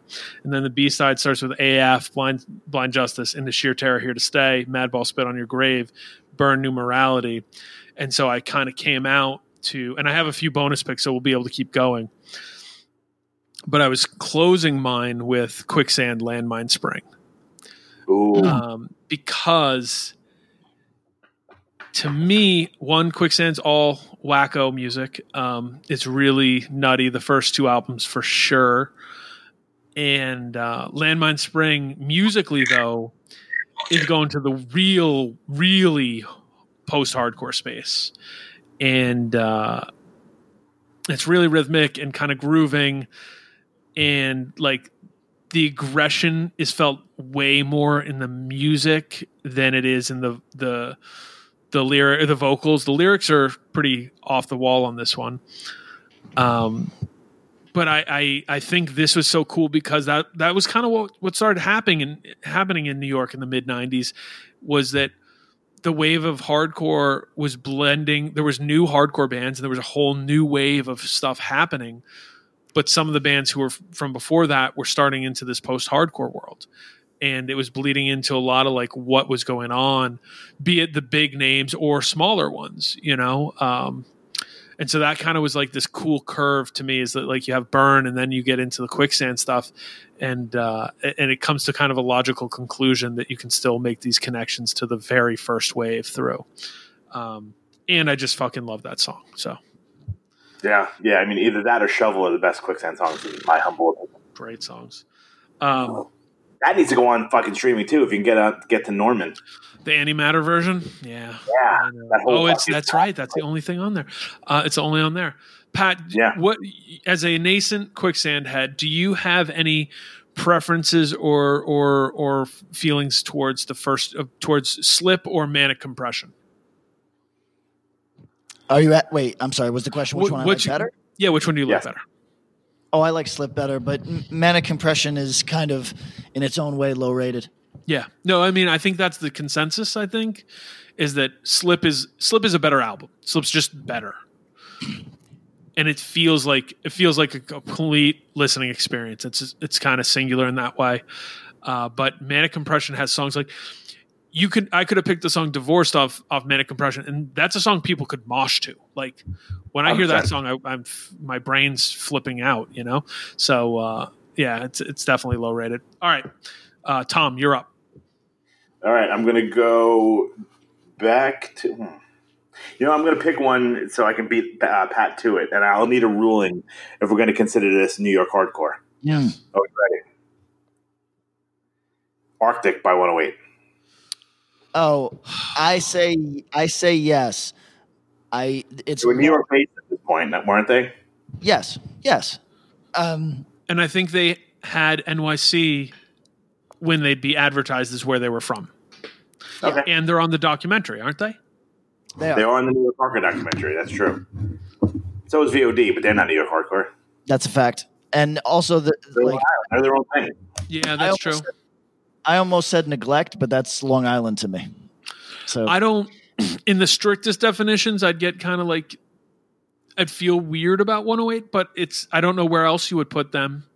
And New York band? I put them as DC just because all the connections. It's their origin point and all the visual references. Now, if the cover of the Roar tape was lightning striking the Empire State Building, things could be different. Yeah, a lot. Yeah, but I mean, like band too, you know. Yeah, that's fair. So no, 108 Arctic, great song. Yeah, I actually had solitary asterisks from the NYHC documentary soundtrack. That's a great version. Great version. But okay, that was a great comp too. That was an underrated. Very comp. It was very fun. A lot of fun. Got me into stuff for sure. Yeah. All right. Is this me then? It's you. It is you. Okay. Here's a weird one. Bulldoze Beatdown.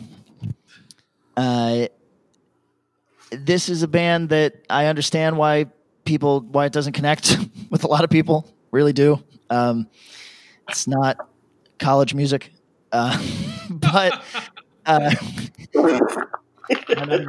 might not even be high school music. But this seems to reflect where these dudes were at. And also launched its own subgenre. Yes, for sure. And the song title launched a genre. Look, the chorus sounds like a series of ad libs. So it'll be beat down, nothing but a DMS beat down. You know what I mean? Like it just sounds like it sounds like you're throwing that on top of whatever you're saying.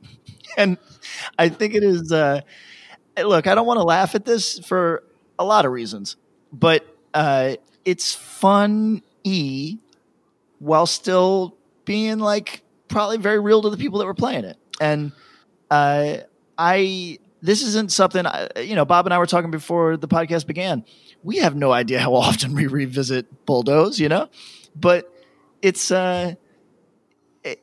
this does have personality, and maybe it won't feel like that to somebody that's listened to everything in the beatdown genre, but this is coming from a place, and I urge everybody to check it out. All right, Pat, I have a question for you. Hit me. It's 1995. Oh yeah. You're in your mid to later 20s. This is hypothetical. Clearly, it's not. I was going to say there's a timeline shift. Yeah, but okay, go on. We're shifting timelines. You're in your mid to late 20s. You work at the gas station at the Sloatsburg rest area. I like everything you're saying. A man disrespects you at the tank, goes inside, says some shit to you. You also notice he's being unkind to his animal who is in the car. Oh no, we're not having that. Do you reach for Bulldoze Beatdown? So my life is that I'm working in Sloatsburg. You're working at the Sloatsburg rest area. You live nearby. No, actually, you don't live nearby. You live at your folks' house upstate, and when you go to work, you usually sleep in the car. Okay, yeah. I'll tell you what. I don't just listen to. I don't just like put on the CD, the Discman with a fucking Bulldoze on it. I also reach for a gun because I might as well throw it all away. I'm in fucking Sloatsburg. True. Ain't nothing but a beatdown. You put it on the PA like that plays like in that in like the awning over all the gas pumps. Yes. And it has that weird kind of like reverb echo. Yes. Yeah. As you beat his ass to a soundtrack. I respect it. And right before you do, you go, "Hey, motherfucker, this is my last day of work. I quit, bit, and then boom, then it goes. Like All right. For something a little bit different, we're now into my bonus tracks that I wasn't really putting on here, but just songs I fuck with. Underdog, A Lot to Learn. Ooh. Very different band than almost anything else from New York. Yeah. Yes. Weirdly, I never include it with New York hardcore. I know literally it is, but for whatever reason, the same way that 108 to like distinguish themselves in it doesn't feel like it's claiming it. You know what I mean? That's how Underdog is to me. I bet up until they went on tour in, I believe, 89, I bet 90%, maybe 95% of their shows were played in New York City, you know? Sure. I bet that like Albany was like the reach for them at the time. Oh, 1,000%. Albany, Lehigh Valley, you know, like long drives. Vanishing Point LP is so unique. It's just weird. And I wanted something that kind of dwelled into that weird area of New York hardcore. Not that, you know, some of the stuff you listed, Pat, doesn't. Not that some of the stuff that Tom listed doesn't dwell into different stuff. But like, there's this space in New York hardcore where it's like, Super Touch fan here, but I like Underdog a lot more, and it's a lot closer to like a New York sound. And like, I often think that part of it helps keep New York in this really cool, weird, well-rounded space. Yeah, I always thought of them as a New York band, and only in the last probably decade, so many Jersey folks were like claiming them. Yeah. Like, I never thought of them as like a fucking Belmore band. No, it's like anything else. Like, they were, to a point. Yeah, I mean, Russ and his brother were basically Bridge and Tunnel New York City residents. You know, like they were going up, and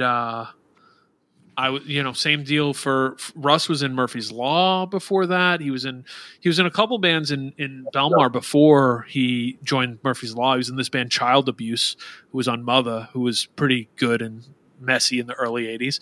But like Underdog, it says Underdog NYC on the back of that shirt. I think Richie had a little foray, a little tryst with Los Angeles, but otherwise I think he spent his whole life living in New York City. So bless up. All right. Back it. Tom, you're up. All right. I think, is this last one? I should have, according to I have 3 left. Okay, yeah, cool. Me too. Okay, perfect. This should be number 8 that I'm doing now. Cool. Then I have 12 altogether, just in case anybody beats me to one. Perfect. I'm going to go Sick of It All, My Life. Okay. I think it's the perfect representation of like that era of hardcore, and I think if I'm, fucking 17, however old person that's getting this mixtape, perfect lyrics. It's like it's like, oh, they're like singing for me. This is like when you were singing "I'm Just a Kid" or whatever the fuck Simple Plan song. This is the version of the kid that doesn't want to leave his room. Yeah, it's great. This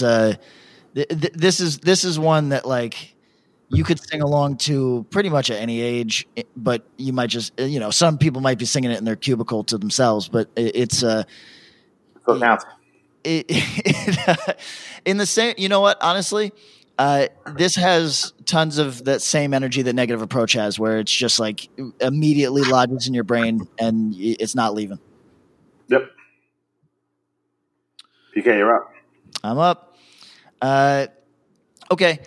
In a list full of wild cards, you tell me.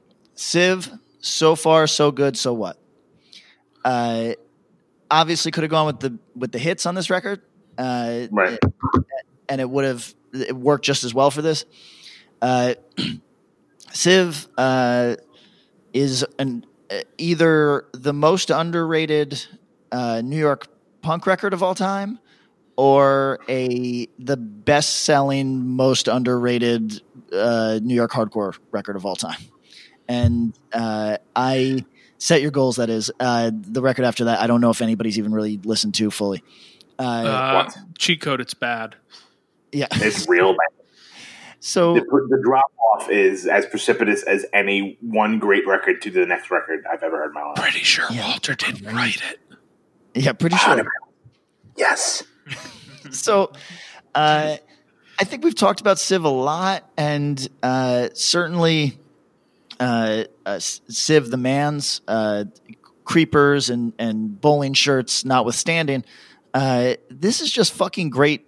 This is great upbeat hardcore / punk of the era. Whichever one you want to call it. I don't give a shit. It's great. Yeah.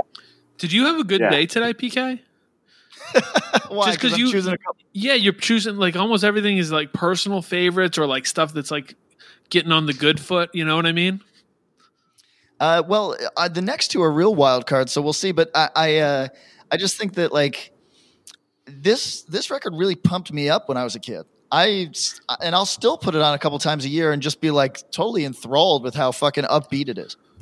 Dude, it's A2 Brute, you're moshing. A2 Brute, fuck. Yeah. This song, so far so good. So what is just a good song. Good. Yeah. Very summery. Catchy.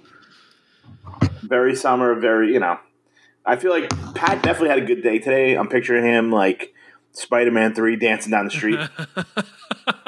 Yeah, I saw him. I think he bare hand grabbed a couple of those bird scooters. Just no cares in the world, no mask. Living big. Tomorrow is going to be 80 degrees here. I was thinking about riding a bird to the valley. You should. You can only ride it so far, but the trick is to ride it as far as you can and then search around for one, and you can just do it and try to have it on your same way back. I will. If you do it, I will send you. I'll Cash App you some fucking money to cover it because it's a great mission. What is this now? Respect. The little scooters that you can ride. Okay, so they don't. You see them around New York a little bit, but in LA, they're everywhere. New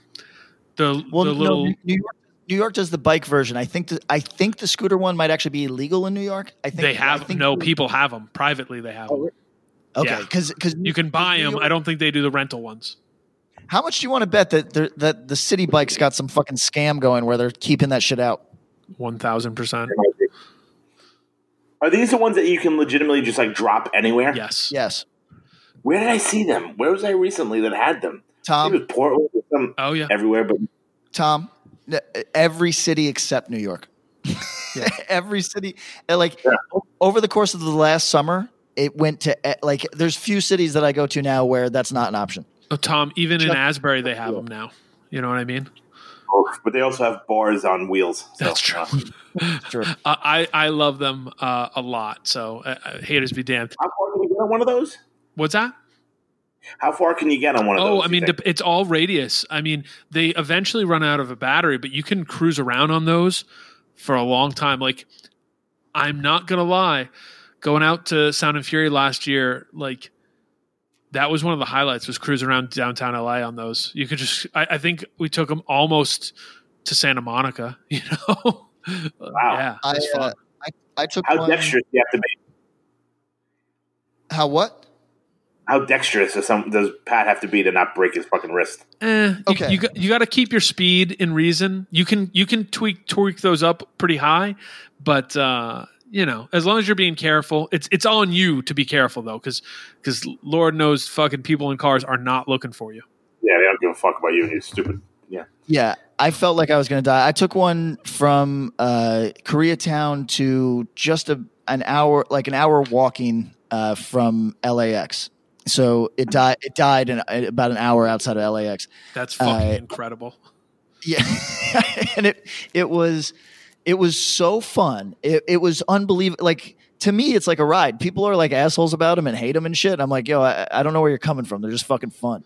But it's so deadly, unreal deadly. When I was going through some of those nice neighborhoods where nobody is fucking looking for you at all because they're not expecting a scooter. You know what I mean? Like, I was nearly killed.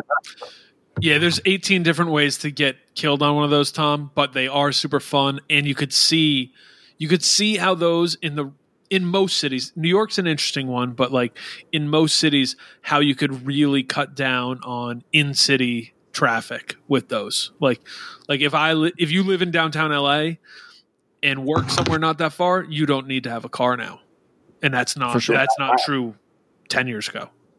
That's right. All right, my turn. Go. Yes. Going in deep cut. Stimulators, Loud, Fast Rules. Wow. I love this song.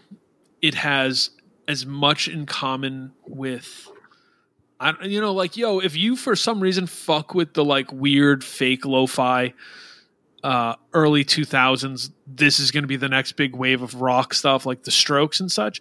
You should really make it your business to hear the Stimulators. Stimulators, Loud, Fast Rules sounds like the template for literally all of those bands.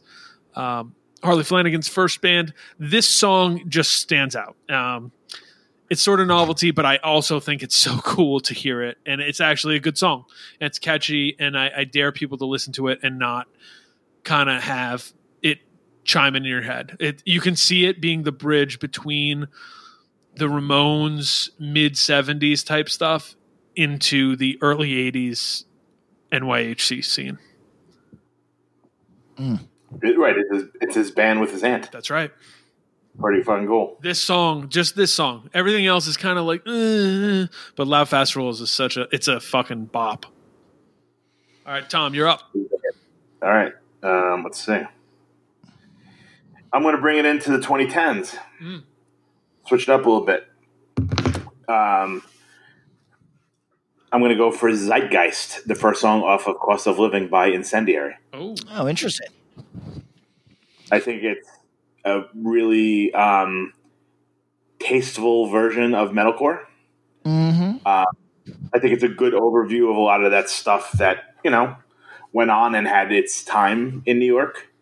And I think bands like them don't necessarily get lumped in with New York hardcore per se. Right. I can even say that through my own fucking experience.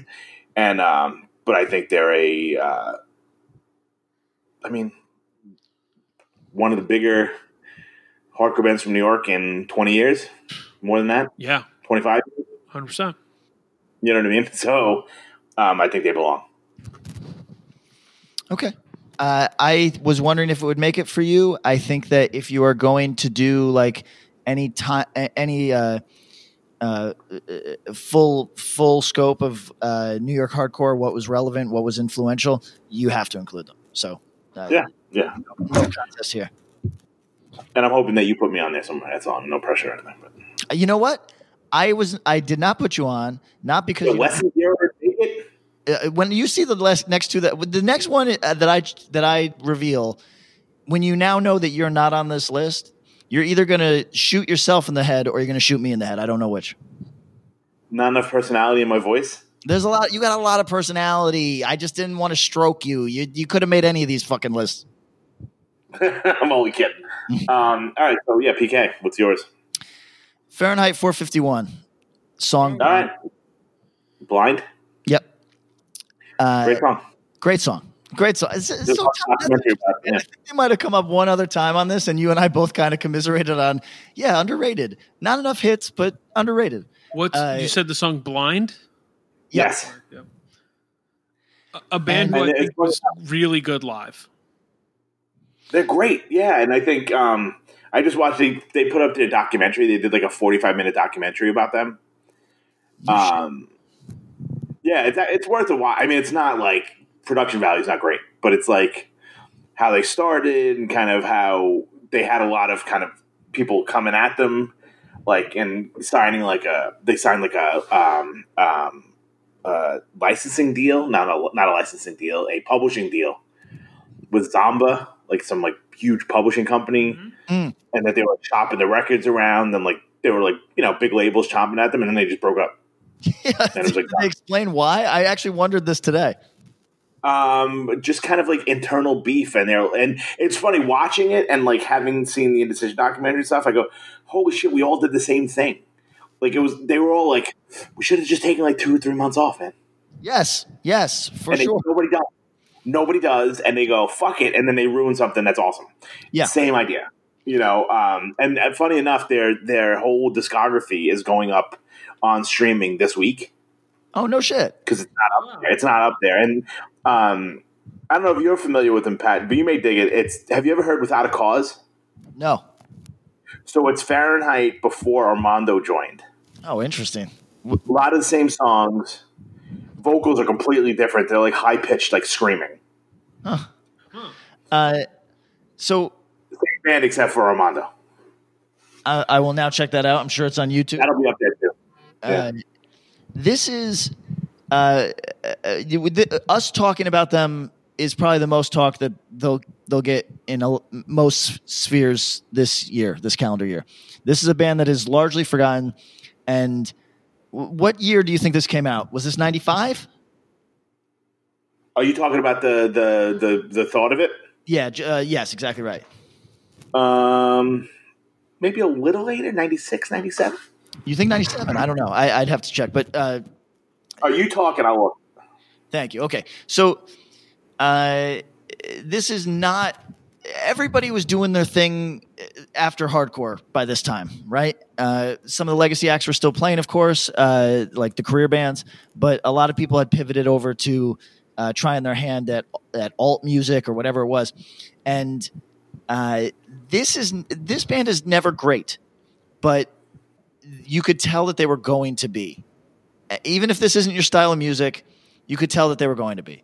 And it's I think it's funny that you love them, but you don't fuck with Burn because they're such. I know. I know. Yeah. And actually, I'm going to say in my honorable mentions, I'm going to say something that I think a lot of people are going to be like, wait, you don't fuck with Burn? Because Burn obviously had a huge influence on a lot of this stuff. But I also think by this time Quicksand did as well. And but this is like somewhat its own thing. And it is, for anybody that doesn't know, it's not rap per se. Sorry, I'm scaring some of you off already who don't like to mix these two worlds that much, but it is it's a unique vocal delivery that harkens to rap. And that's fair to say. It's really fair to say that. Yeah.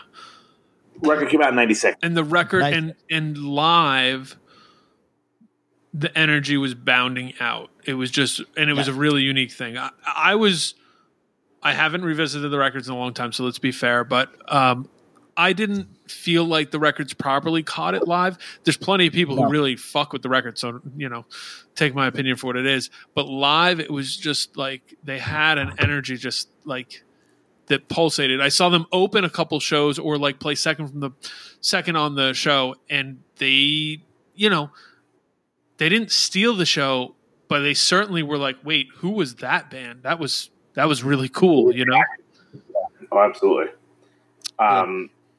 Funny. So my funny story about Fahrenheit 451. Hit us. I was at Armando's tryout. Oh, wow. And they talked about so we were friends with the Without a Cause dudes, whatever. And we were practicing in Fastlane, and Decision was, and they were in the next room. So we went in and hung out, and he came in and was rehearsing. We didn't know him, but it was literally his tryout. And one of these songs, you ever hear, he goes what? Yeah. He does this weird, kind of a chaka thing. And I remember him doing that and us being what the fuck is this guy doing? Thinking it was the worst thing we'd ever seen. And then the recordings came out and I was this dude fucking rules. And then seeing him live, he was he's a really good kind of engaging frontman. Yeah. And it's just it's a perfect band from a bunch of dudes from the Bronx. Yeah, there you go. It's a good way to put it. It makes total sense. Yep. You know what I mean? It's fucking great. Good call. All right. This will be my third honorable mention. But Side by Side, Backfire. Ooh. Unique. Yeah. Again, another in the kind of more Revelation thing, but they fit in that weird space where I think it wasn't weird to see them play with Youth of the Day. It wasn't weird to see them play with Altercation. They could easily be on the breakdown side of things or on the GB side of things. It's fucking cool. I think this is the band of the late 80s bands who I'm the most curious of what their next record could have sounded like. What would a side-by-side 12-inch sounded like? Because I don't think it would have sounded like Alone in a Crowd. I think it would have been faster. I think it would have been more punk. I think it would have been more Warzone-ish. But who knows? It could have been more straight ahead-ish. I think that would have been really fascinating, but it just wasn't in the cards. And the song Backfire is just so good. And that part, the fucking backfire in your face. You're moshing. Yeah. Yes. You're moshing. I'd mosh. Key component of New York hardcore. You're moshing. I mean, that's a big part of it. I mean, yes. Tom, how many more you got? This would be my 10th, but I also have 2 honorable mentions. But I'll do number 10. Do 10 and then give us your honorable mentions. All right, number 10. This will come as a shock. Now, I'm not saying this is my favorite song. I'm not saying this is my favorite band. Not even probably top 15. But a song, if I was making a New York hardcore comp for someone to get into stuff, this would be one of my choices. I'm going The Hard Way by Outburst. It's a great song. Dude, I feel like everything else pales in comparison on those of their recordings. I feel like this song is like top 10 New York hardcore songs ever. It's so good, and it's sort of like, does it make everything else pale in comparison? I give yes, it does. To me, I mean, and I like a few of the other songs. Sure. It's like there's a couple, like they have a solid 4 or 5 songs. I'm like, fuck, these are great. But yeah, no, it's hard. It's hard to. There are many bands who I think were bigger, better, more important, blah, blah, blah, all that stuff. But Outburst had tracks, you know? At least one really good one. This is the heads and tail, like heads above the rest of their stuff. And I think this is like just how like Here to Stay might be like a top 10 NYHC song. I think this one is as well. Agree. Okay. What are your honorable mentions? My honorable mentions were As One by Warzone. It's a hit, but I mean, I think that's like something that everyone needs to hear. And then Something Must Be Done by Antidote. Yeah. Also a hit, but it's something that I think a young person should check. Yeah. Let's use that as my final pick. Will be Antidote. Something Must Be Done. Okay. Cool. Perfect song. Bob. I kind of anticipated that making your list. You know, I actually almost picked a Mob song before Antidote. Not to say it's more important, but there's a couple Mob songs like the Skank It Up part, like fuck. That are great and I think get overlooked a little bit. And part of any good mixtape or mix is to put a little shine on something that doesn't get listened to as much, or that's like, oh, what was that? So I try to keep that in mind. But Antidote maybe is largely forgotten by people, and it shouldn't be. Yeah. Well, it depends on what the kids in Boston are ripping off this month. Okay. What's your new thing this week? Does that make it my turn? Yes, it is. I'm gonna give just some big personality bands that didn't make the list but maybe should have. Regardless of what anybody thinks about them, YDL, you could call that personality, right? If you want me to talk about the Skins for Skins demo, I can. It's their best and only quality recording. We jumped in and did our best Skins for Skins. That's the way it's got to be. Some good songs on the demo. Everything else, not so great. No, and I wouldn't even doubt I'll listen to them in the next 24 months. But I think that's like some New York hardcore stuff that like is forgotten for reasons that aren't as important to forget bands over as maybe people think. I don't think you need to rub them out of history for being disagreeable, you know? So they're making the list. Candiria is making the list. I struggled to find a Candiria song that I liked at all. But they were so much their own thing. And it's hard to take that away from them. I think that if you're like a Dillinger guy,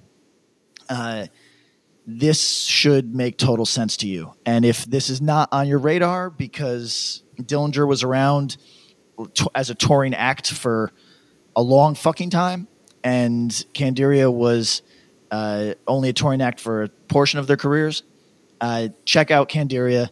It is highly talented people playing music that is incredibly difficult on my ears personally.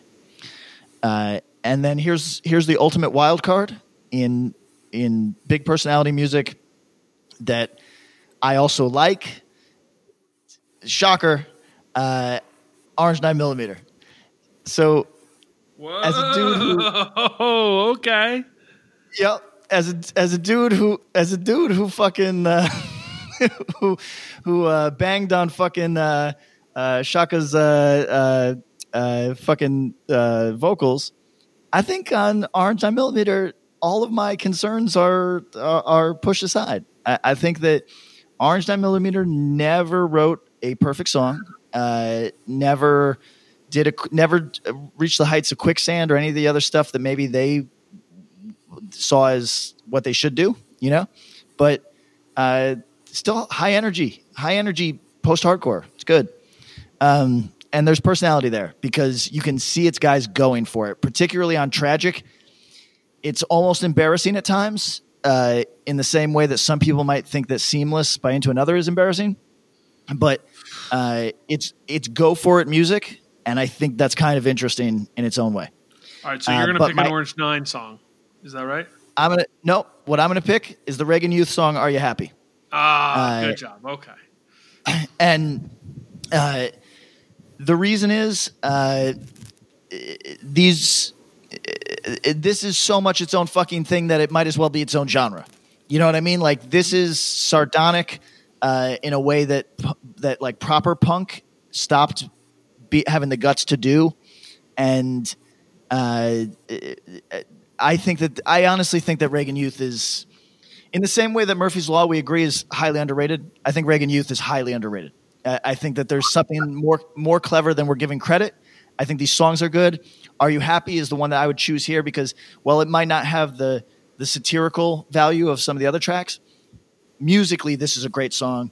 Lyrically, this is a good song. Vocally, this is a perfect song.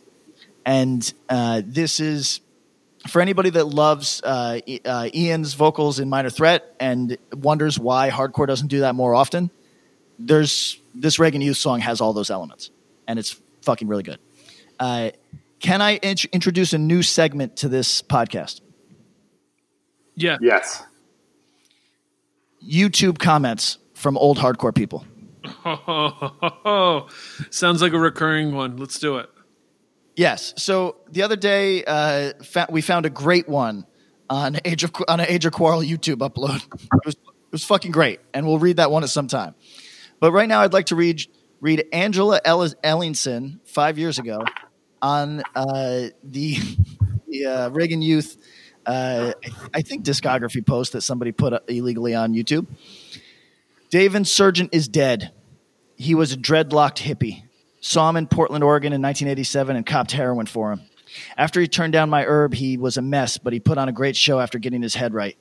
R.I.P. Dave. Peace and apathy. Anarchy is now just talk. In the U.S., A is for anarchy. Where are the kids today? Shooting each other at school, lost with no proper peers to show them to stop loving hate and hating love. Respect for Reagan Youth still going without Dave, but the love is gone. Punk in 2014, the kids would rather take Molly and dance to techno rave spinning DJs. All who do believe the U.S. of apathy is going to fall. China and India are coming. The youth of now needs to arm themselves responsibly and be ready for the U.S. dollar becoming better to burn, being hungry and oppressed by our lost government. Death to all Nazis and the KKK. I want total liberty. I want peace and anarchy. Quote. Dave Insurgent knew what was really coming, and after his girlfriend was murdered by a serial killer, he gave in and went out. Jimmy, Kurt, Dave, Jason of RKL, and many other exceptional thinkers and musicians were lost in the fucked up U.S. of A. Divided we stand, united we fall. That's from Angela Ellingson, who put that on a fucking YouTube video. Illegal upload with like 400 views. Wow. I wonder how many of those 400 people read that. I love this. This is like my favorite thing in the world now is I saw this band in 1991 comments. I live for them. I think they're the best part of the internet. So can you imagine what was going on in Portland in 1987? Yeah, I guess so. I mean, a lot of Clive Drexler. True. Apparently, Angela could cop heroin for you. Right, exactly. Yeah. Shout out, Angie. All right, that was fun. That was pretty got fun. Another comment? Thanks for letting me pontificate a lot. Appreciate it. It's what we do, homie. New school Pat, I love it. I know he's feeling good. He's thickening out. Did you eat a lot of sugar today or something? I don't know. It's weird. No. So check it out. As of today, I start eating nothing but fruits and vegetables for the next 3 weeks. Oh, that's nice. As I told somebody the other day, this is my most powerful. Everybody should fear me. If you're in the sound of my voice, you should fear me. Me and Bob don't fear you. Well, wait, you guys, wait till you see this shirtless shit. I'm going to send you some vids from the gym. I will send you the Google book that has the entire sordid history of YDL. Thank you. Their white nationalism. So I'll send that over to you so you can do a little reading up on why maybe they were more than disagreeable. Yeah. I was like, when he said that, I was like, I don't think that's really giving the full scope to what went on with English Nick and YDL. But listen, that amounts to the same thing. Is like, these are ugly views from children. You know what I'm saying? Like literal children. So like, I just don't think I don't think it's worthwhile to like look at that through the same lens that we look through like the leader of some fucking hate group who's fucking 37 and exploiting dumb young kids like these kids. You know what I'm saying? Like to me, it's just different. And like, I get that the sentiments are the same, so that there's plenty of people that just don't have an interest in this, and I'm with them. The music is also not great, but I'm saying that like it is a worthy thing to note and remember for its own sake, not because you agree with it. No, that's true. I wish there was video of this because you could see Bob and I slowly backing away from the microphone. This definitely did not make YDL on the same page as, say, the Arresting Officers or Screwdriver for that, even though Ian Stewart and Nick were good friends. Signing off, this was Axe to Grind. Thanks, everybody. Welcome to Live on Axe to Grind. My name is Bob, and joining us today is... Hey, we're Maniac. What's up, man? How are you? Good. Will. My name is Will. So... we talked before, and he was like, nothing too serious. We don't have to talk about anything too serious. Yeah, we can clown around. But I do want to talk about a serious issue. Most of you guys hail from Western Mass, Albany, kind of general area. Yeah, we could say that. Sure. We need to discuss the fall of one of the greatest things that Western Mass has contributed to society.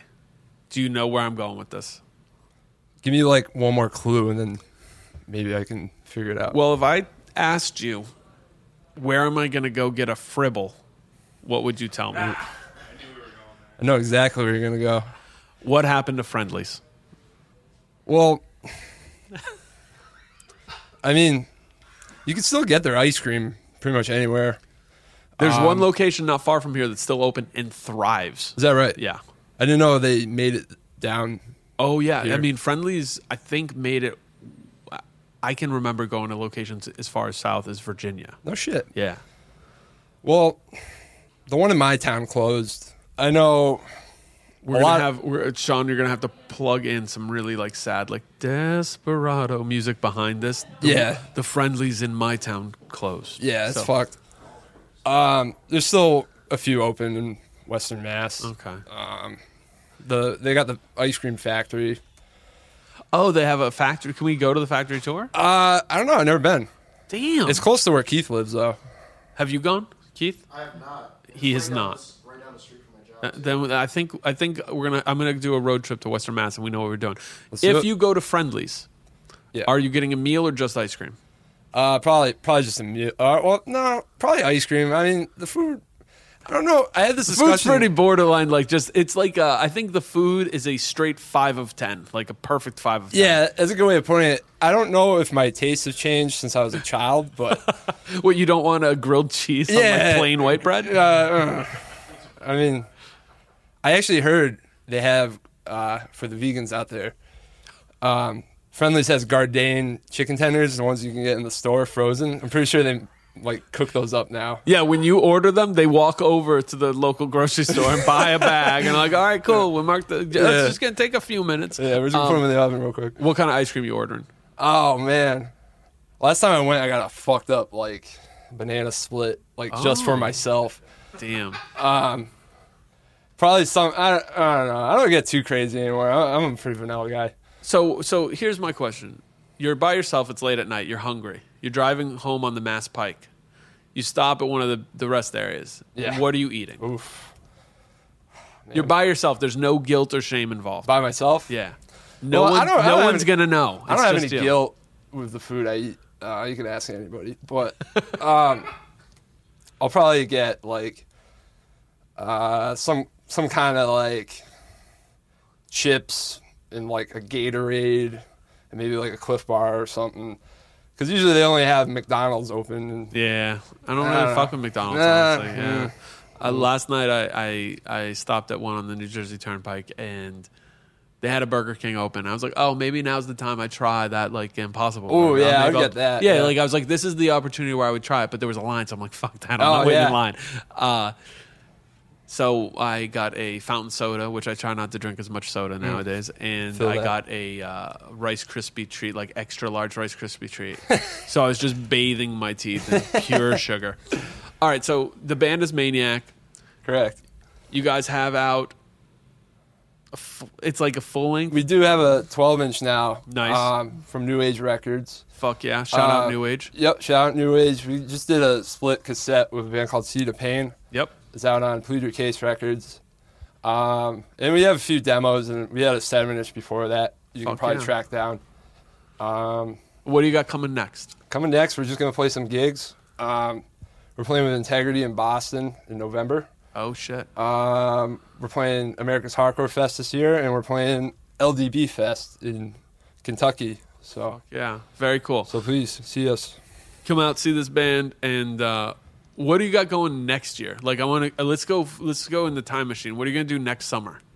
Next summer. Do you have this is where you get to fantasy. This is like fantasy football. Do you have any Japanese listeners out there? We're trying to get out there. Yeah, you want to go to Japan? Yeah. Well, so here's what you do to go to Japan. Fly to the West Coast. Do West Coast dates. Good idea. And then you fly out from the West Coast. Great over idea. into Japan. It's always smart to book in some Southeast Asia when you can, but it can be sketchy. But you're going to lose money, but you should still do all of that. Hey, money ain't no thing. This is Maniac.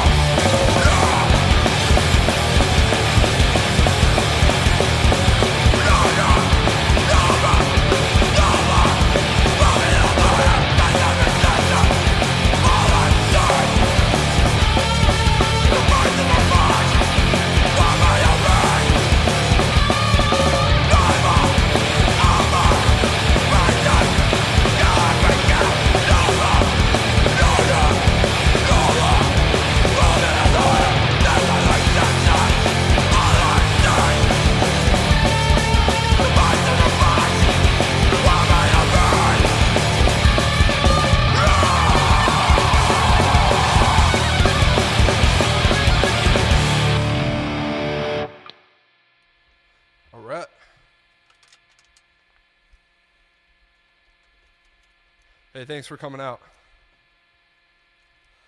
Who here has seen us before? All the way in the back.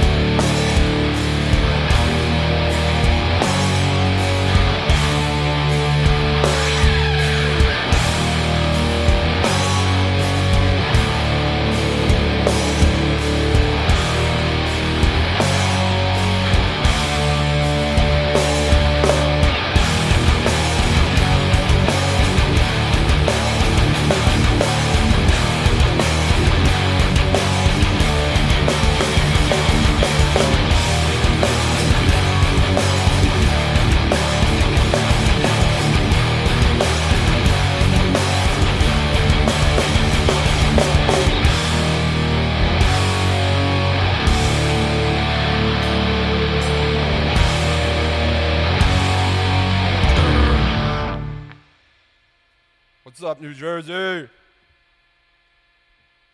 Thank you. We got a few more left for all you grinders and grindees out there. This next one's called Angel Corpse. Die!